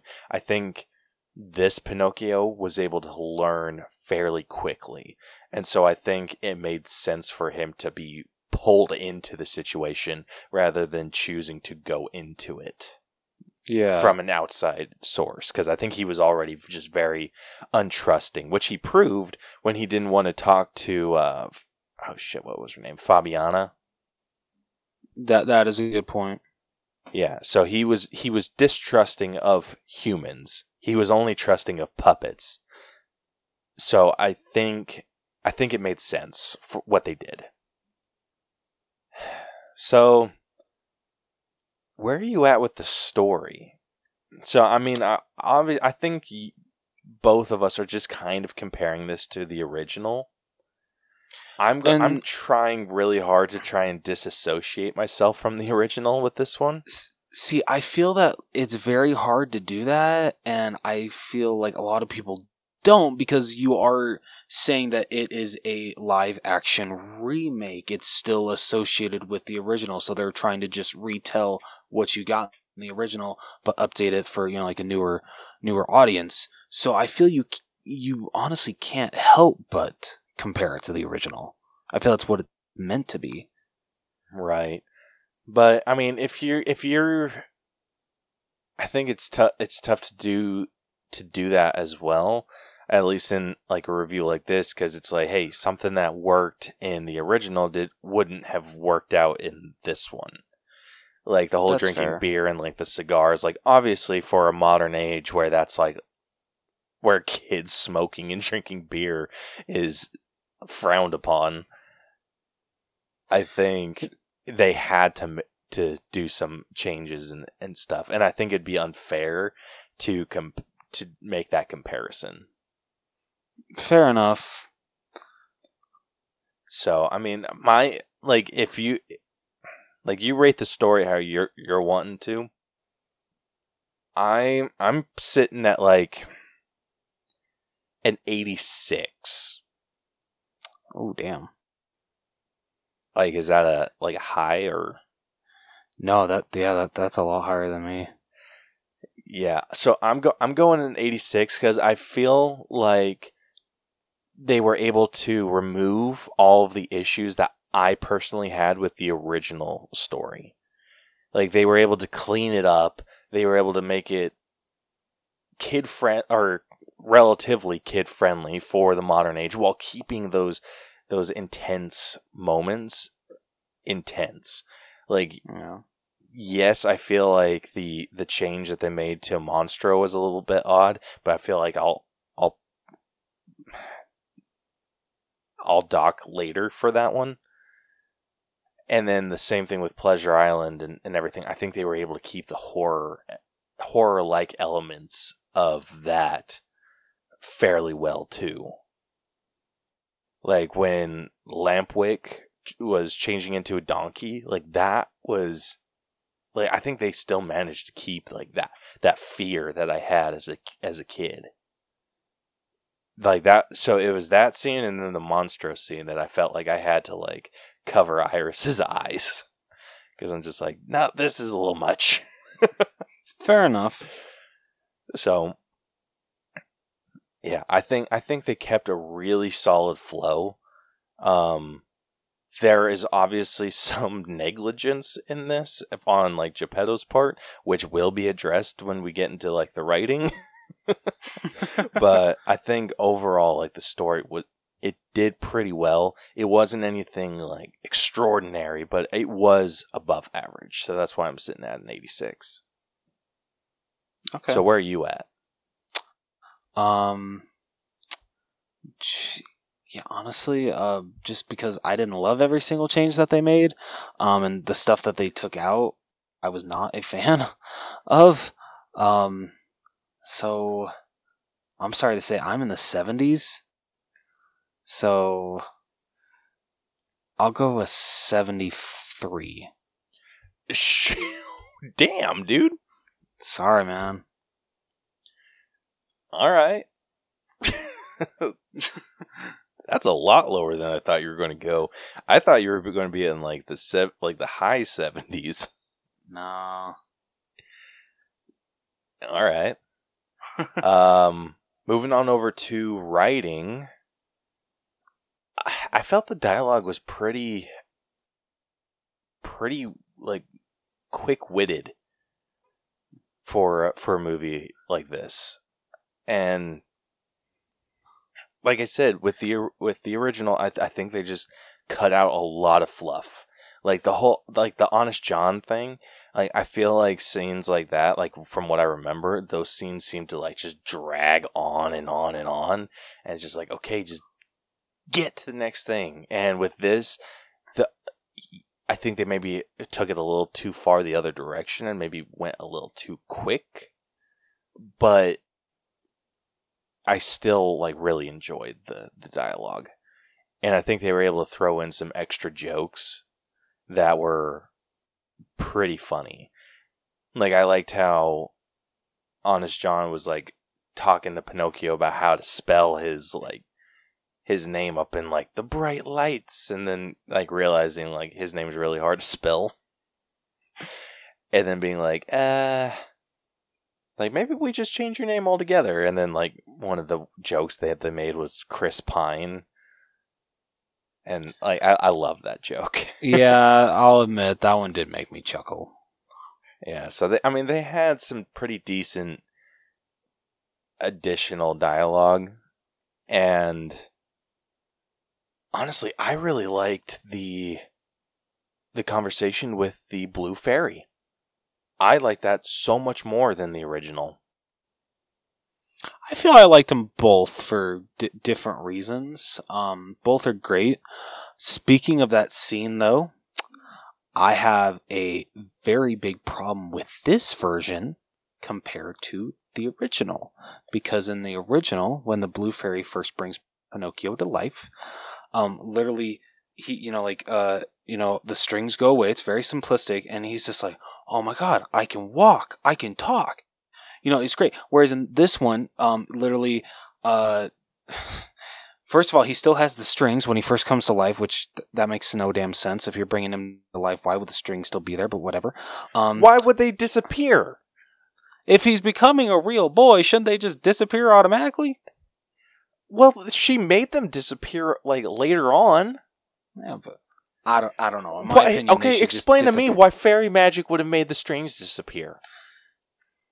And why they wouldn't? Magic. Dude, that's bullshit. You know it. Anywho, I'm just kidding. No, so my biggest problem is that when Pinocchio first comes to life in this new one, he is literally repeating everything that Jiminy. It's not only. It's the Blue Fairy that he's literally repeating everything that she says. She has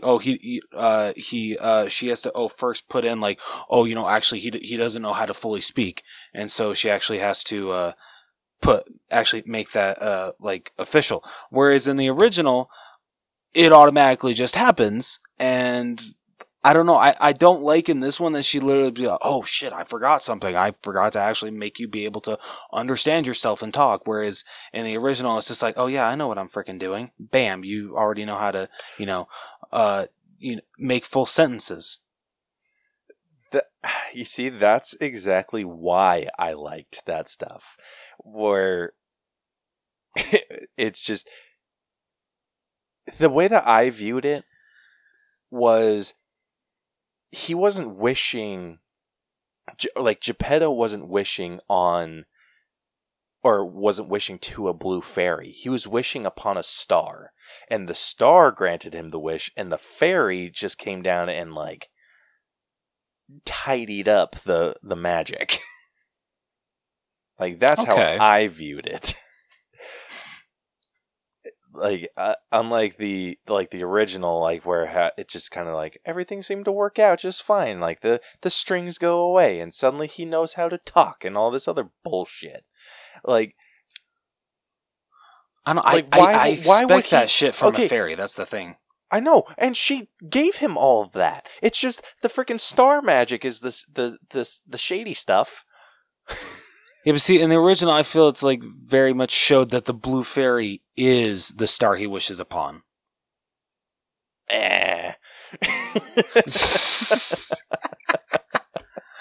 Oh shit, dude! I love when we get into discussions like this. I do too. Yeah, that's my whole justification. Because I didn't like how it's like the fairy was just like, oh, I can only make you so real. And with her, it was just like, well, he was very specific on his wording, so we kind of have to work around that.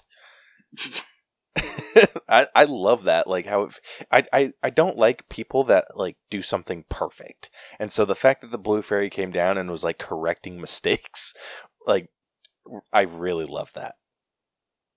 I say I did not. That's really funny. Dude, that is super funny.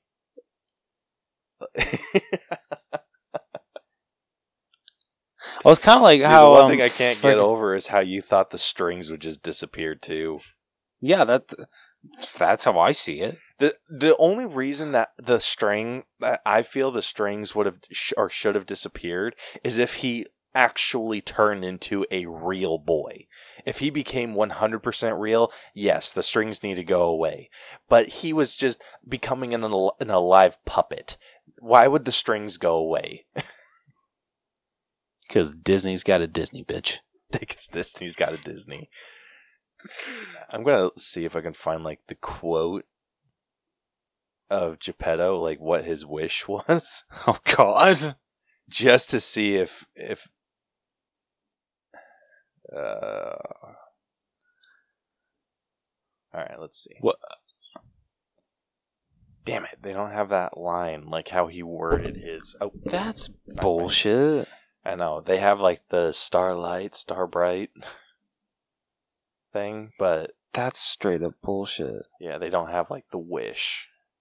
For some reason I'm not remembering the line well. In this one, does the blue fairy tell Pinocchio that, oh, this is all the help that I can give you, it is up to you to become a real boy? Does she say that? Something like that, yes. Like she said, okay, hey, the star did some magic. I did some magic. Like your father has this wish upon you, but it is up to you to do your part.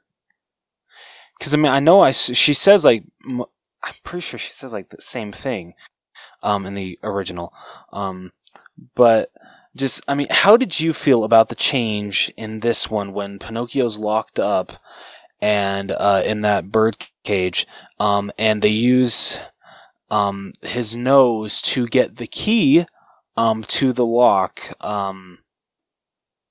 in this one, whereas in the original, literally, and just this is why I like the original so much more, because there's that scene, because they're not able to get the lock undone, it leads to a really good bonding scene between Pinocchio and Jiminy before the blue fairy shows up and, of course, like, saves them and says, and then she says, oh, this is, the last time that I can help you. After this, you're on your own. It is up to you if you become a real boy.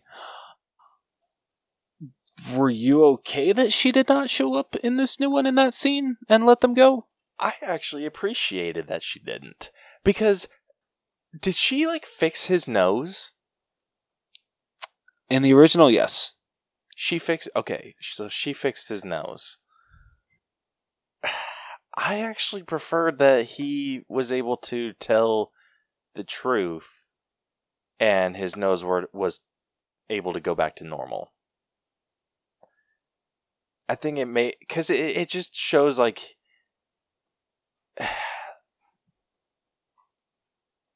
like a forgiveness aspect for me.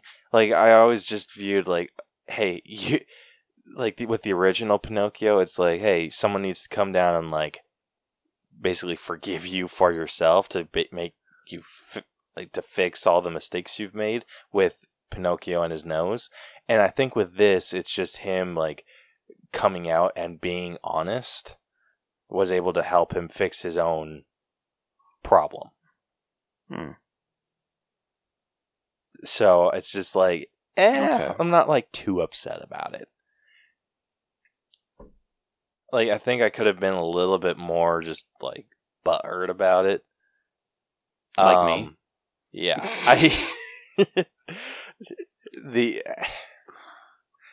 I liked how his nose stayed the same while it grew and didn't suddenly grow like a freaking tree branch on it. What? And like the net. I love dude, that's shit. Bullshit, and you know it.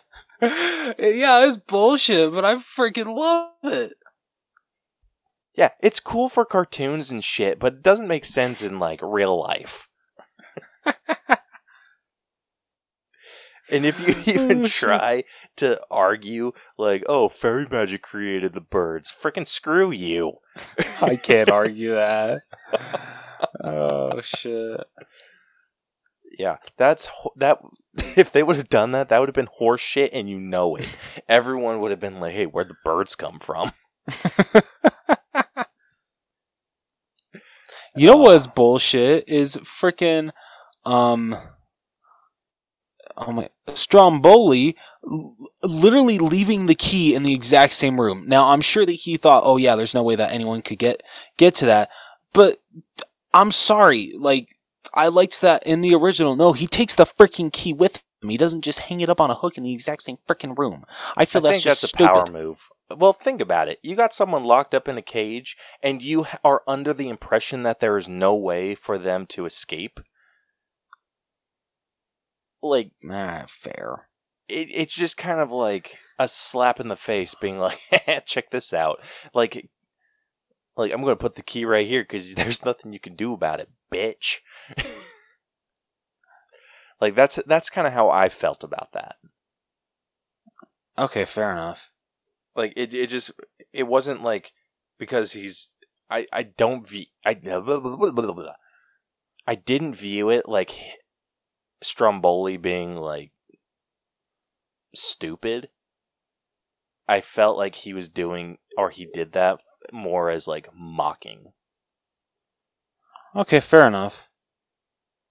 But yeah, I dug it. I think I dug it enough. Like, is that the only time that Pinocchio lies in the movie? Like, even in the original? Or is that like the only time that his nose grows? Yes, yeah, that's the only time. Okay. Yeah, so, I mean, those little problems, I mean, they didn't affect anything like too bad. At least writing wise. But I mean, I'm kind of on the average side with writing. Like, I don't think that there was anything like too deep or anything. Fair enough.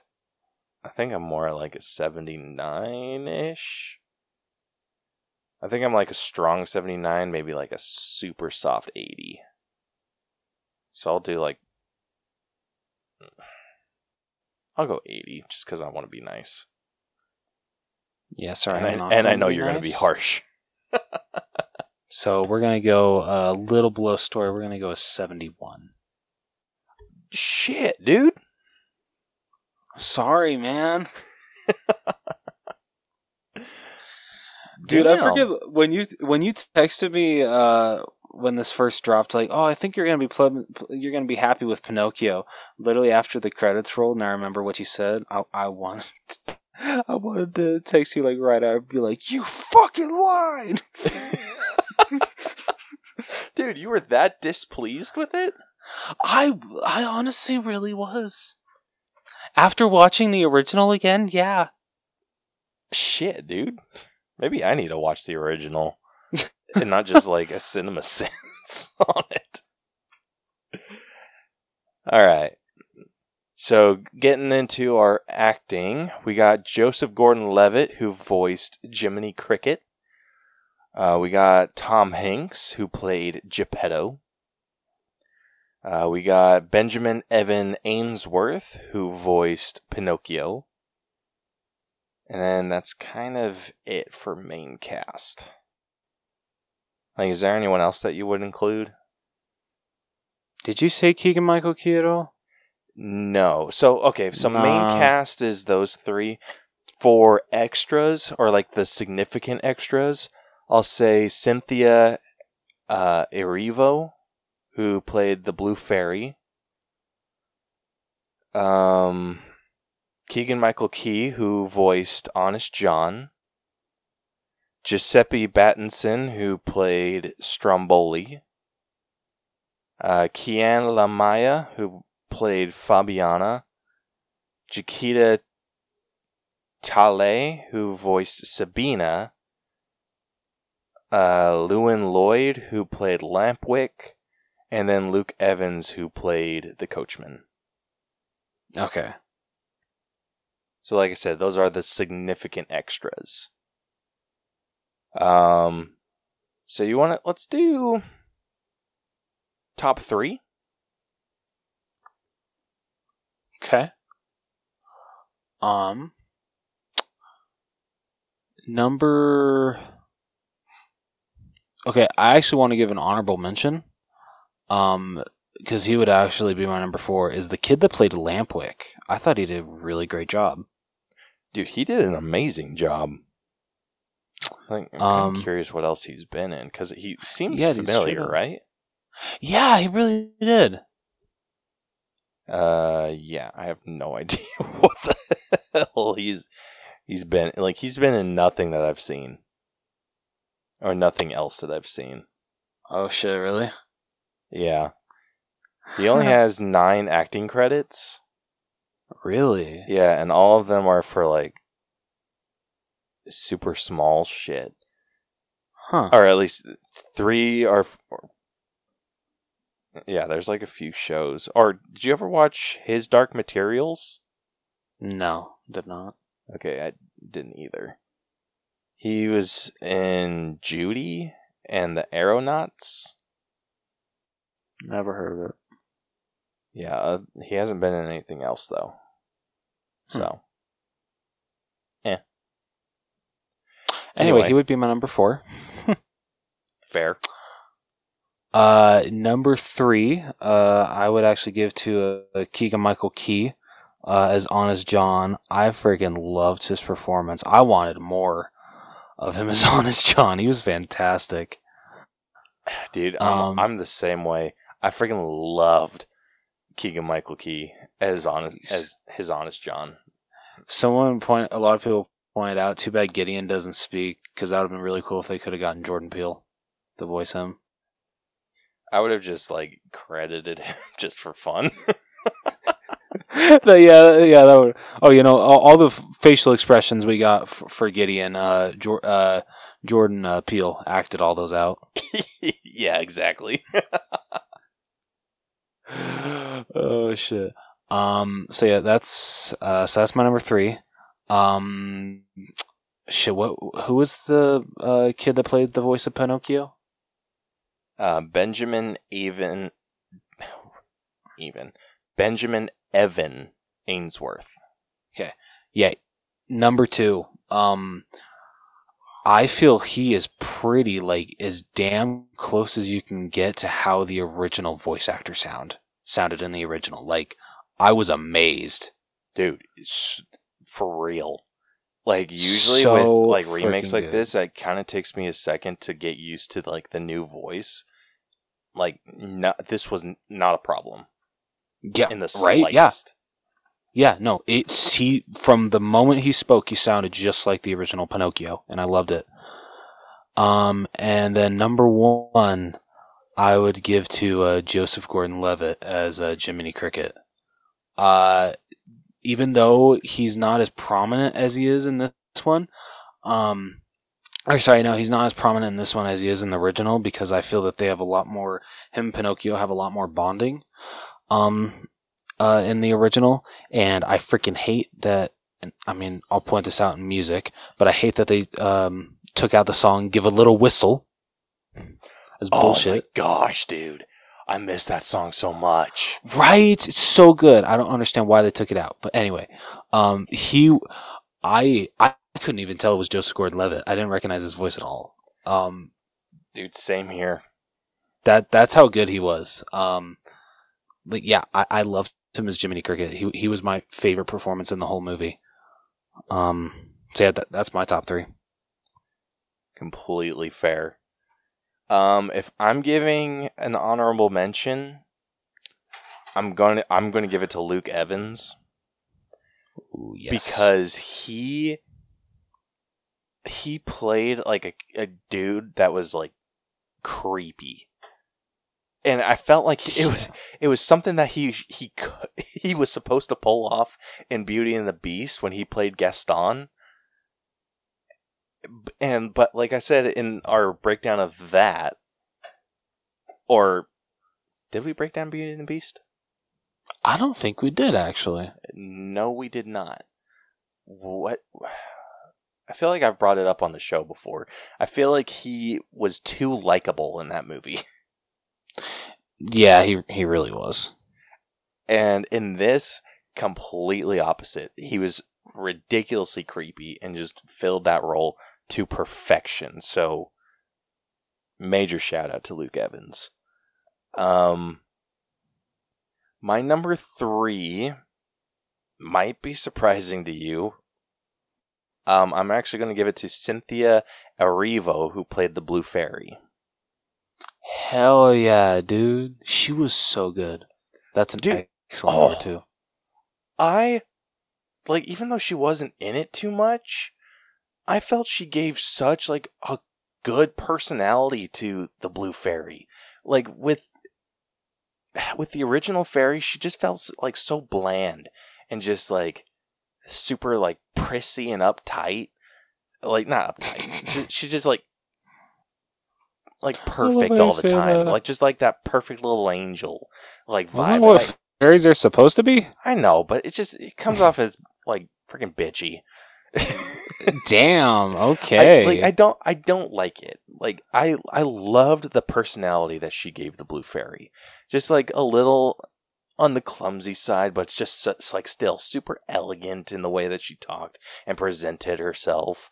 And almost like a sense of humor. Like, it felt like she didn't give any jokes, I don't think. I'm not, like, remembering any jokes, but it felt like she kind of had, like, a sense of humor behind her. Or, like, she had the potential for one. And I loved that about her. Like, she made the Blue Fairy, like, so much more interesting than I feel like she's ever been. And then, like, I'm pretty sure she's the one that sang the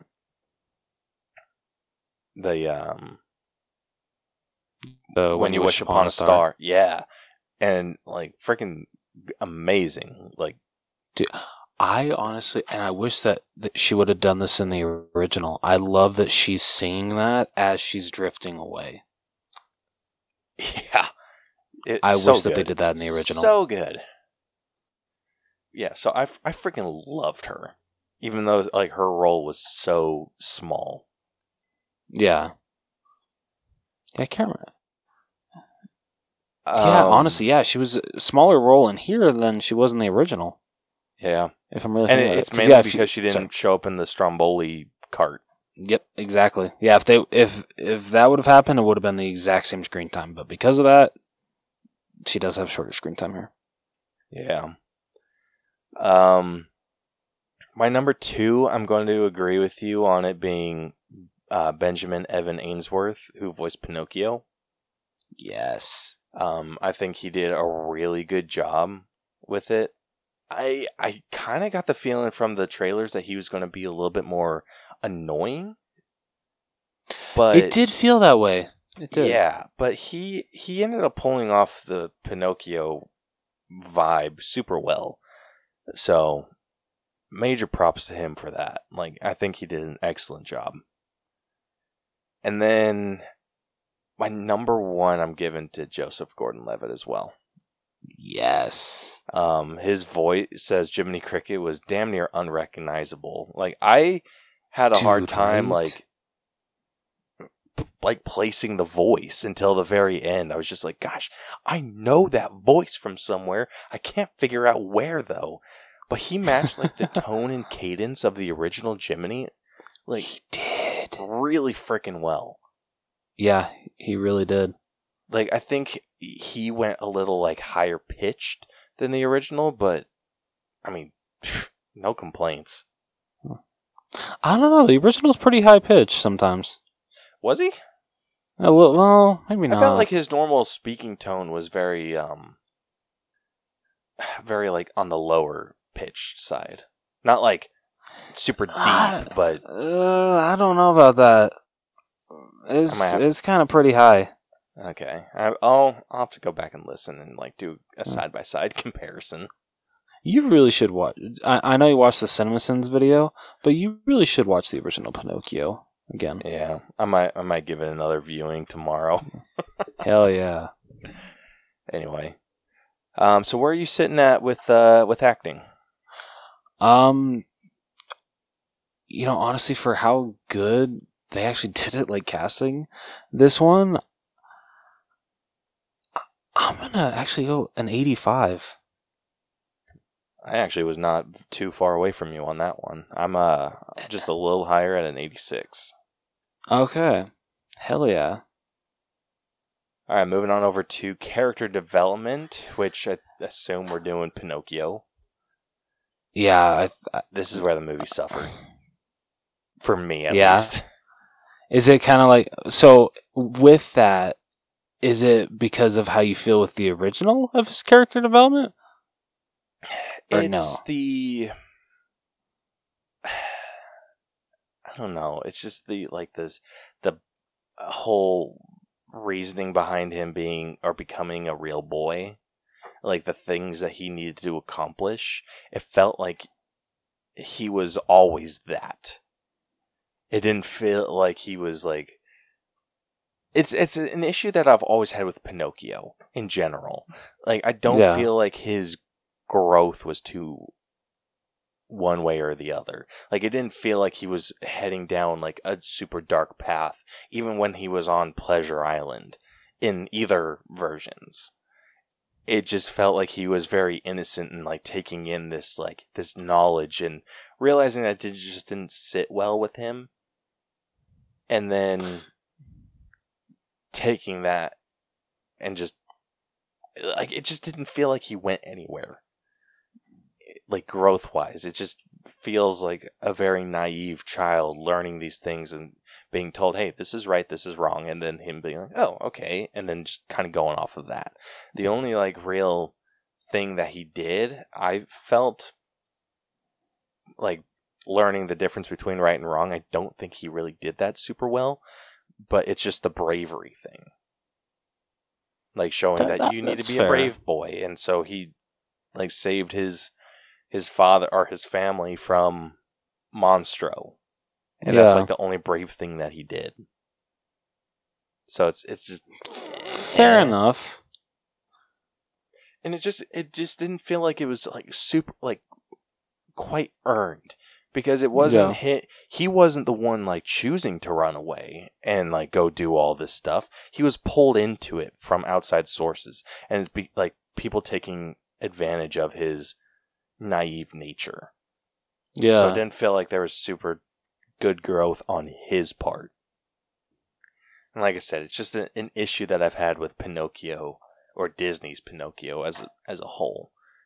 Like, it wasn't Pinocchio choosing to be bad, it was just him getting drug into bad situations. Fair enough. Okay. Yeah, I can see where you're coming from with that. So this one's like the easiest one for me. Sitting at like, I'm at like a 72. Okay. Where are you at? Honestly, I can agree with you for mostly. I mean, I've always kind of liked the simplicity of the storyline of or not the storyline of his character development, of like like what he learns with right and wrong. And I absolutely agree with where you're coming from with how, like, what really feels like he even like gets to show at the end is just bravery. Doesn't really feel like he gets to show a lot more of what a real boy is throughout the rest of it. So I can absolutely agree with you there. Honestly, dude, I'm gonna match you. Hell yeah. Alright, next up we got effects, which I think the big things were the CGI characters in Pinocchio, Honest John, Gideon, and Monstro. Yes. And then some of the other, like the marionettes. One of my... And I'm sure a lot of people would think that, oh, this is such like a little thing that bugs you. I would think that by 2022, I would be able to tell that Geppetto is fully clearly holding Pinocchio when he picks him up. But there are some shots that I can totally tell that Tom Hanks's hands aren't fully attached to Pinocchio. And that bugged the shit out of me. Dude, unfortunately, I feel like this is where the movie falls short, too. Yeah, okay. There were some things that looked really good. And I think the entire budget was on Monstro eating Geppetto and Pinocchio. Dude, straight up, because even, I don't know how you feel about this, but Honest John and Gideon, I know that they're CGI animals, but they, for some scenes, didn't really fit that well into it. Yep. I feel the CGI could have been a lot better on them. Yeah. I think this is the same issue that we had with Lady and the Tramp. Yeah. Like I'm sorry to say, especially for the effects, there's a reason why this just went straight to Disney Plus. It was not a theatrical release. Yeah. And I think my biggest issue was with Pinocchio. Oh, yeah, dude. His eyes, I think... dude, yeah. His eyes look so bad. All they had to do was throw in like a 3-dimensional effect with that. Such a simple thing, and they... But no, his eyes were moving and they were paint. Yeah, like even in the original, it clearly looks as if his eyes are actually alive, like they're real. Well, that's not fair. Okay, fair. That's not even close to a fair comparison, because all right, good. It's point. Animated, so it's super easy to match the animation. Like with this, fair enough. They just had to add like a 3-dimensional effect, so make it seem like Geppetto carved out the eyes. Like, that's all they had to freaking do. And yeah. That's a good or maybe point. even, like, I wonder how it would have looked if they would have thrown an outline on his eyes.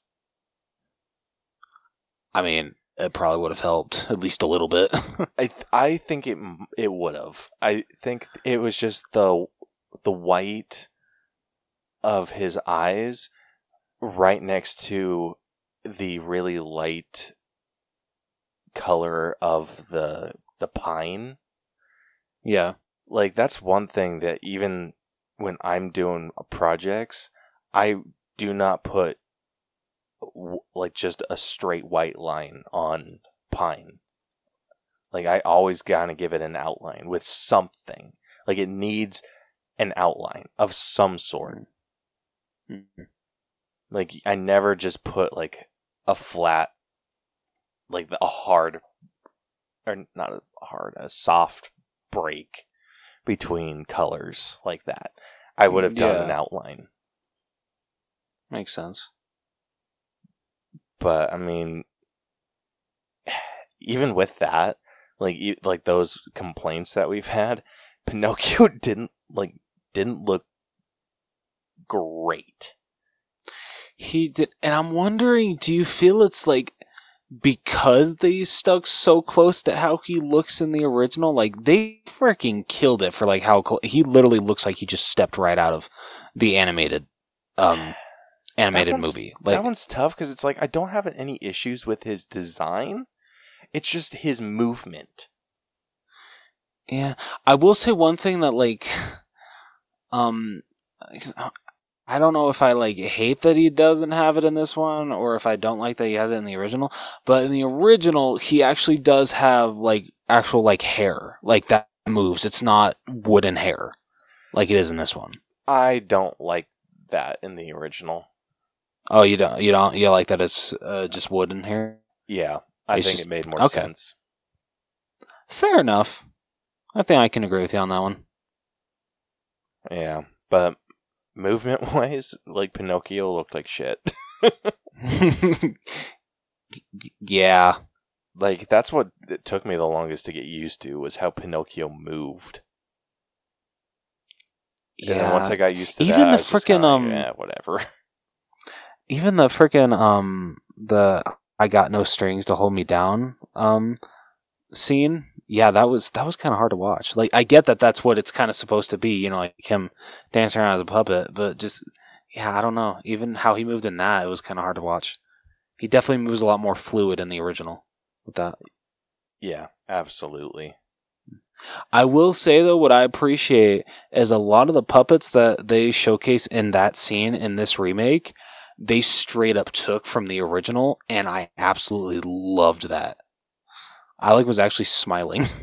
I'm like, that's so cool. They actually freaking took they just literally transferred it from animation to live action, and I'm freaking here for this. I love this. Yeah, it was super impressive. I don't know. Other than, I mean, with what we brought up, I'm not super high on the effects either. Yeah, I'm probably lower than character development, honestly. I'm at like a 70.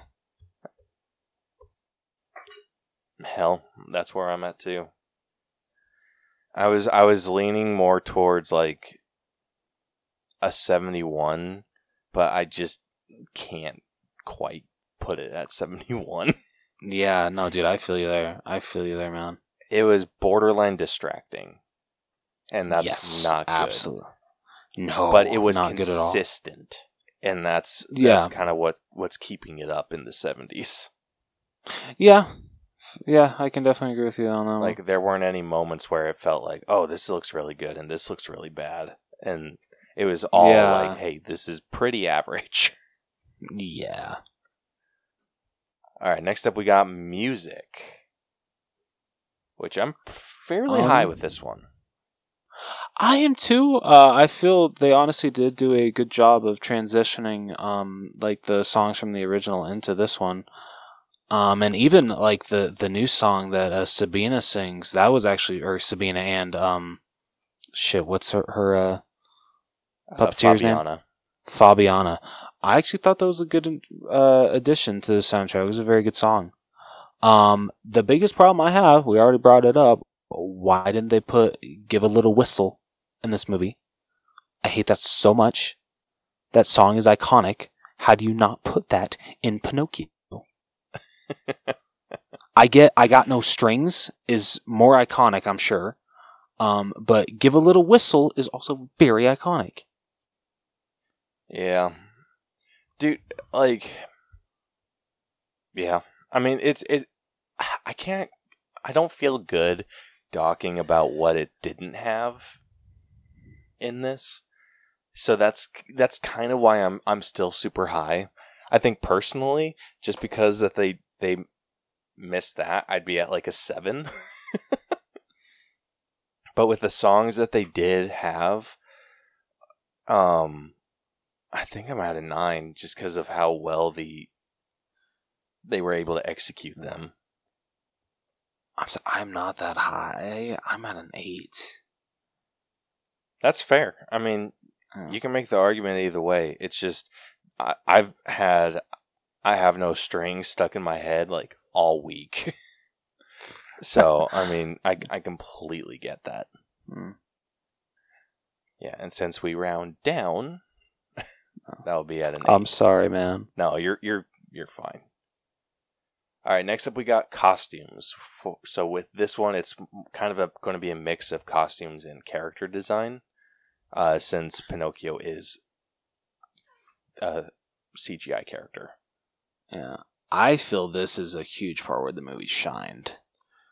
Because a lot, like, honestly, I mean, shocker, Tom Hanks's Geppetto's get-up looked just like he had walked out of the animated film, but I feel that's not that hard to get right. Stromboli, holy shit, that looked fantastic. Dude, that he looked great. So freaking good. And I really dug Honest John's look. Dude, yeah, same here. Literally, they definitely like darkened his colors. In this one, in the original, they're definitely a lot more brighter, but I feel it makes a lot more sense to have the colors dimmed down a little bit in this one. And it's the same thing with Gideon. His colors were definitely a lot more vibrant in the original, but it made sense why they downgraded the color in this one. Yeah.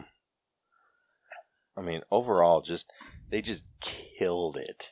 Yeah, like even the coachman, even though like honestly, I'm sorry, he looked like a freaking like Three Musketeer. I don't know why. That's what Luke Evans looked like to me. A little bit, but he looked good still. He did. He like honestly, what he wore is what the coachman wore in the original.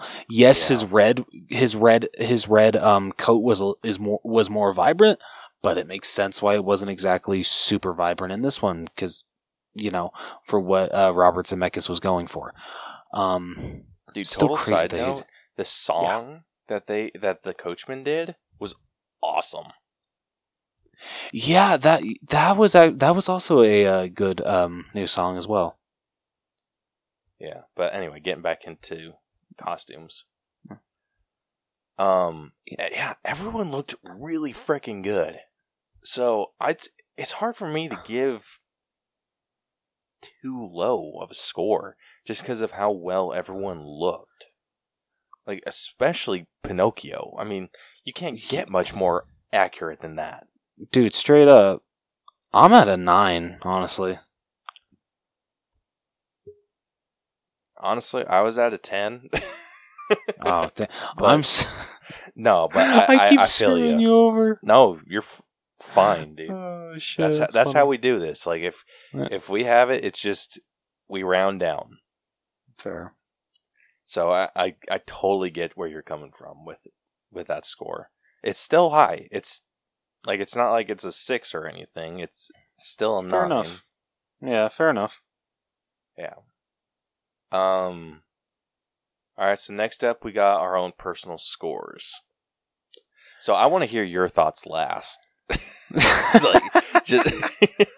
So I'll start off. Oh shit. Okay.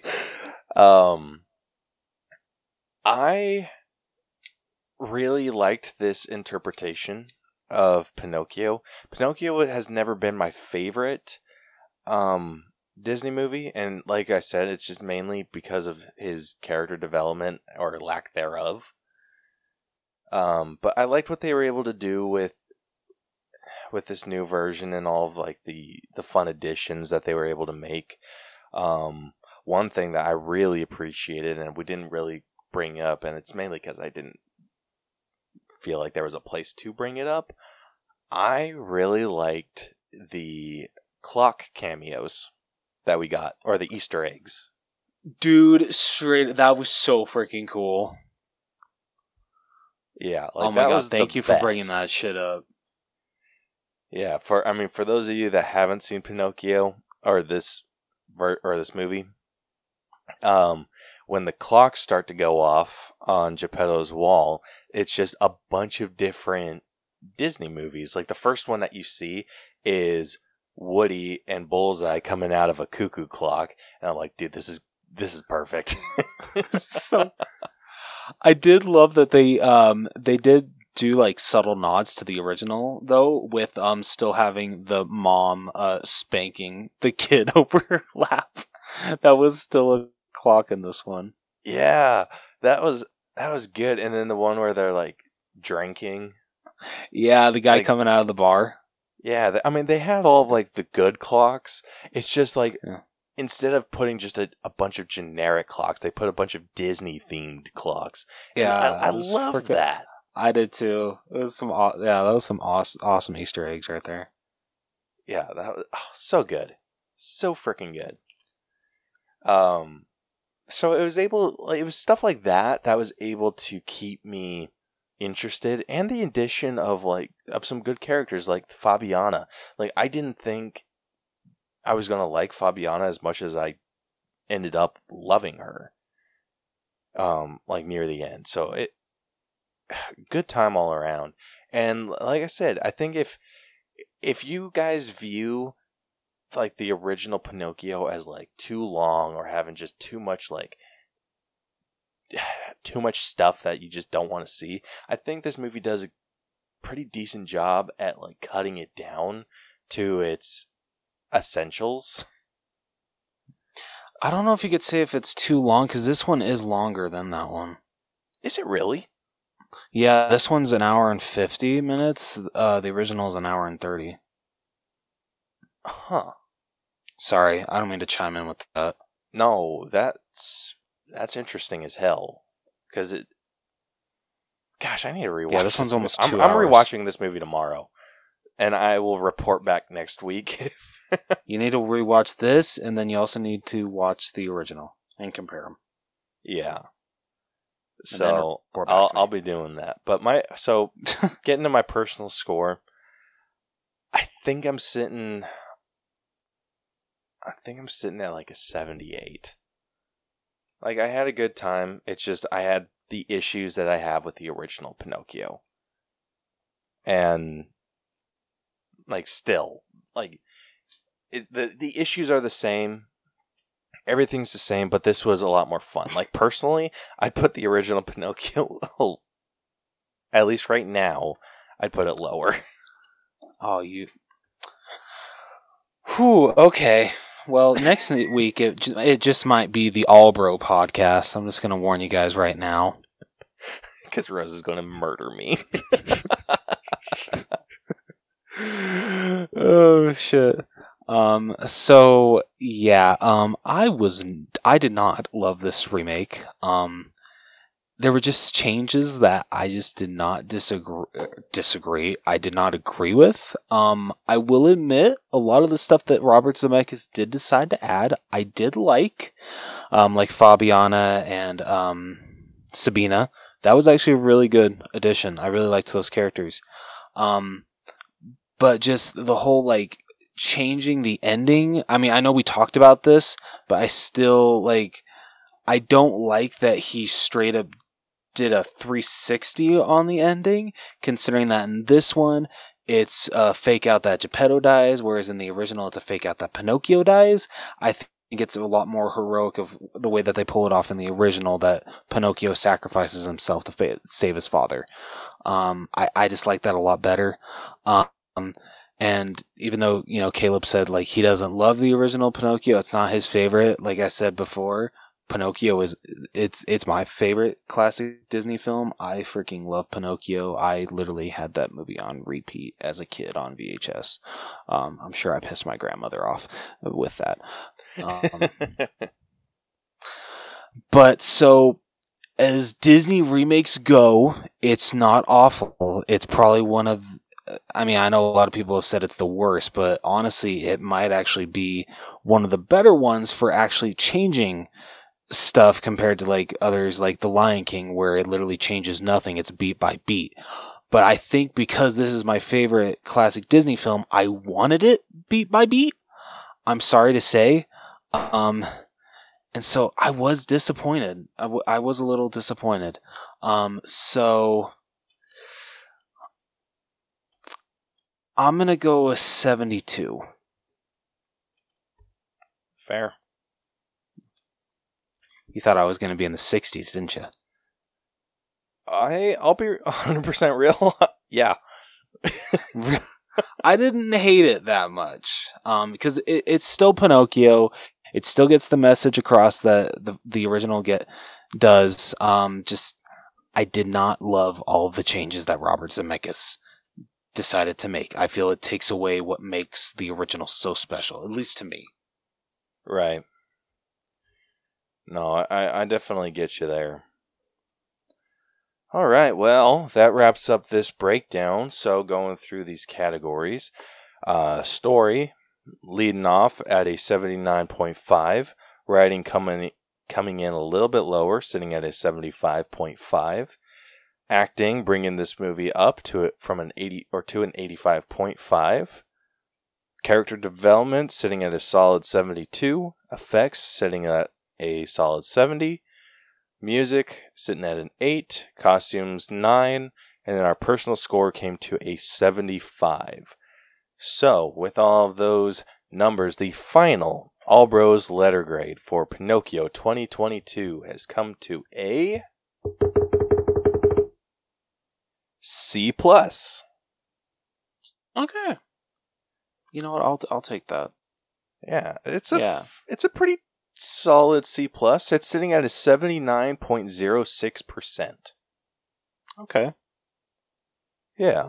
So, comparing this to other C+ movies, that puts it above Jexy, which was at a 79. Right. Puts it above Army of the Dead, which was at a 78.87. It is above The New Mutants, which is at a 78.77. It is also above Godzilla vs. Kong, which is at a 78.56. And then finally, it is above Tenacious D and The Pick of Destiny, which is at a 78.28. Yeah, let's hope Vic doesn't find that out. Going the opposite direction, Pinocchio ended up beneath Uncharted, which is at a 79.12. It is also below I Want You Back, which is at a 79.25. It is below the 2021 Mortal Kombat, which is at a 79.49. It is below Scott Pilgrim vs. the World, which is at a 79.58, unfortunately. Thanks, Brucker. Yeah. Every single time. Like, that's just our new thing. Anytime like someone brings up Scott Pilgrim and how low it is, we're just, thanks, Brucker. Yep. And then, funny enough, it is below the Aladdin remake, which is at a 79.62%. You know, I can absolutely agree with that because I liked Aladdin more than this. Yeah, same here. And that's not saying a lot. I don't know. To me, Aladdin is one of the better Disney live-action remakes. I had a really good time with Aladdin. Yeah. And you guys can listen to that episode if you want to go back and listen. I was like, freaking should be in the 3 years roster. ago? It was a long time ago. God damn. Pre-COVID era. Yeah. But yeah. So that is where this movie ranks. So with that, if you like this episode, want to hear more of our stuff, be sure to follow and subscribe to us wherever you listen to podcasts. We are basically on every, if not all, podcast hosting platforms. Be sure to follow us on social media as well. We are on Facebook, Twitter, Instagram, and TikTok, all at the All Bros. And you guys can hit us up if you have episode ideas or want to join us for an episode. We would love to have anyone on. Yeah. Or you can check out our website, which is tinyurl.com/the All Bros, where you can find links to everything that we do. And I feel like I'm missing something. Oh, or you can email us at theallbroschannel@gmail.com. So next week, you guys can look forward to us breaking down The Woman King. This movie looks incredible. If you have not seen it, definitely go check it out. So yeah, we'll be talking about that next week. And until then, this has been the All Bros Podcast. I'm Caleb. And I'm Jonathan. And we'll catch you guys next week. Deuces. Haha, see you real soon. Dude, that's so much better than Herbert. Yes.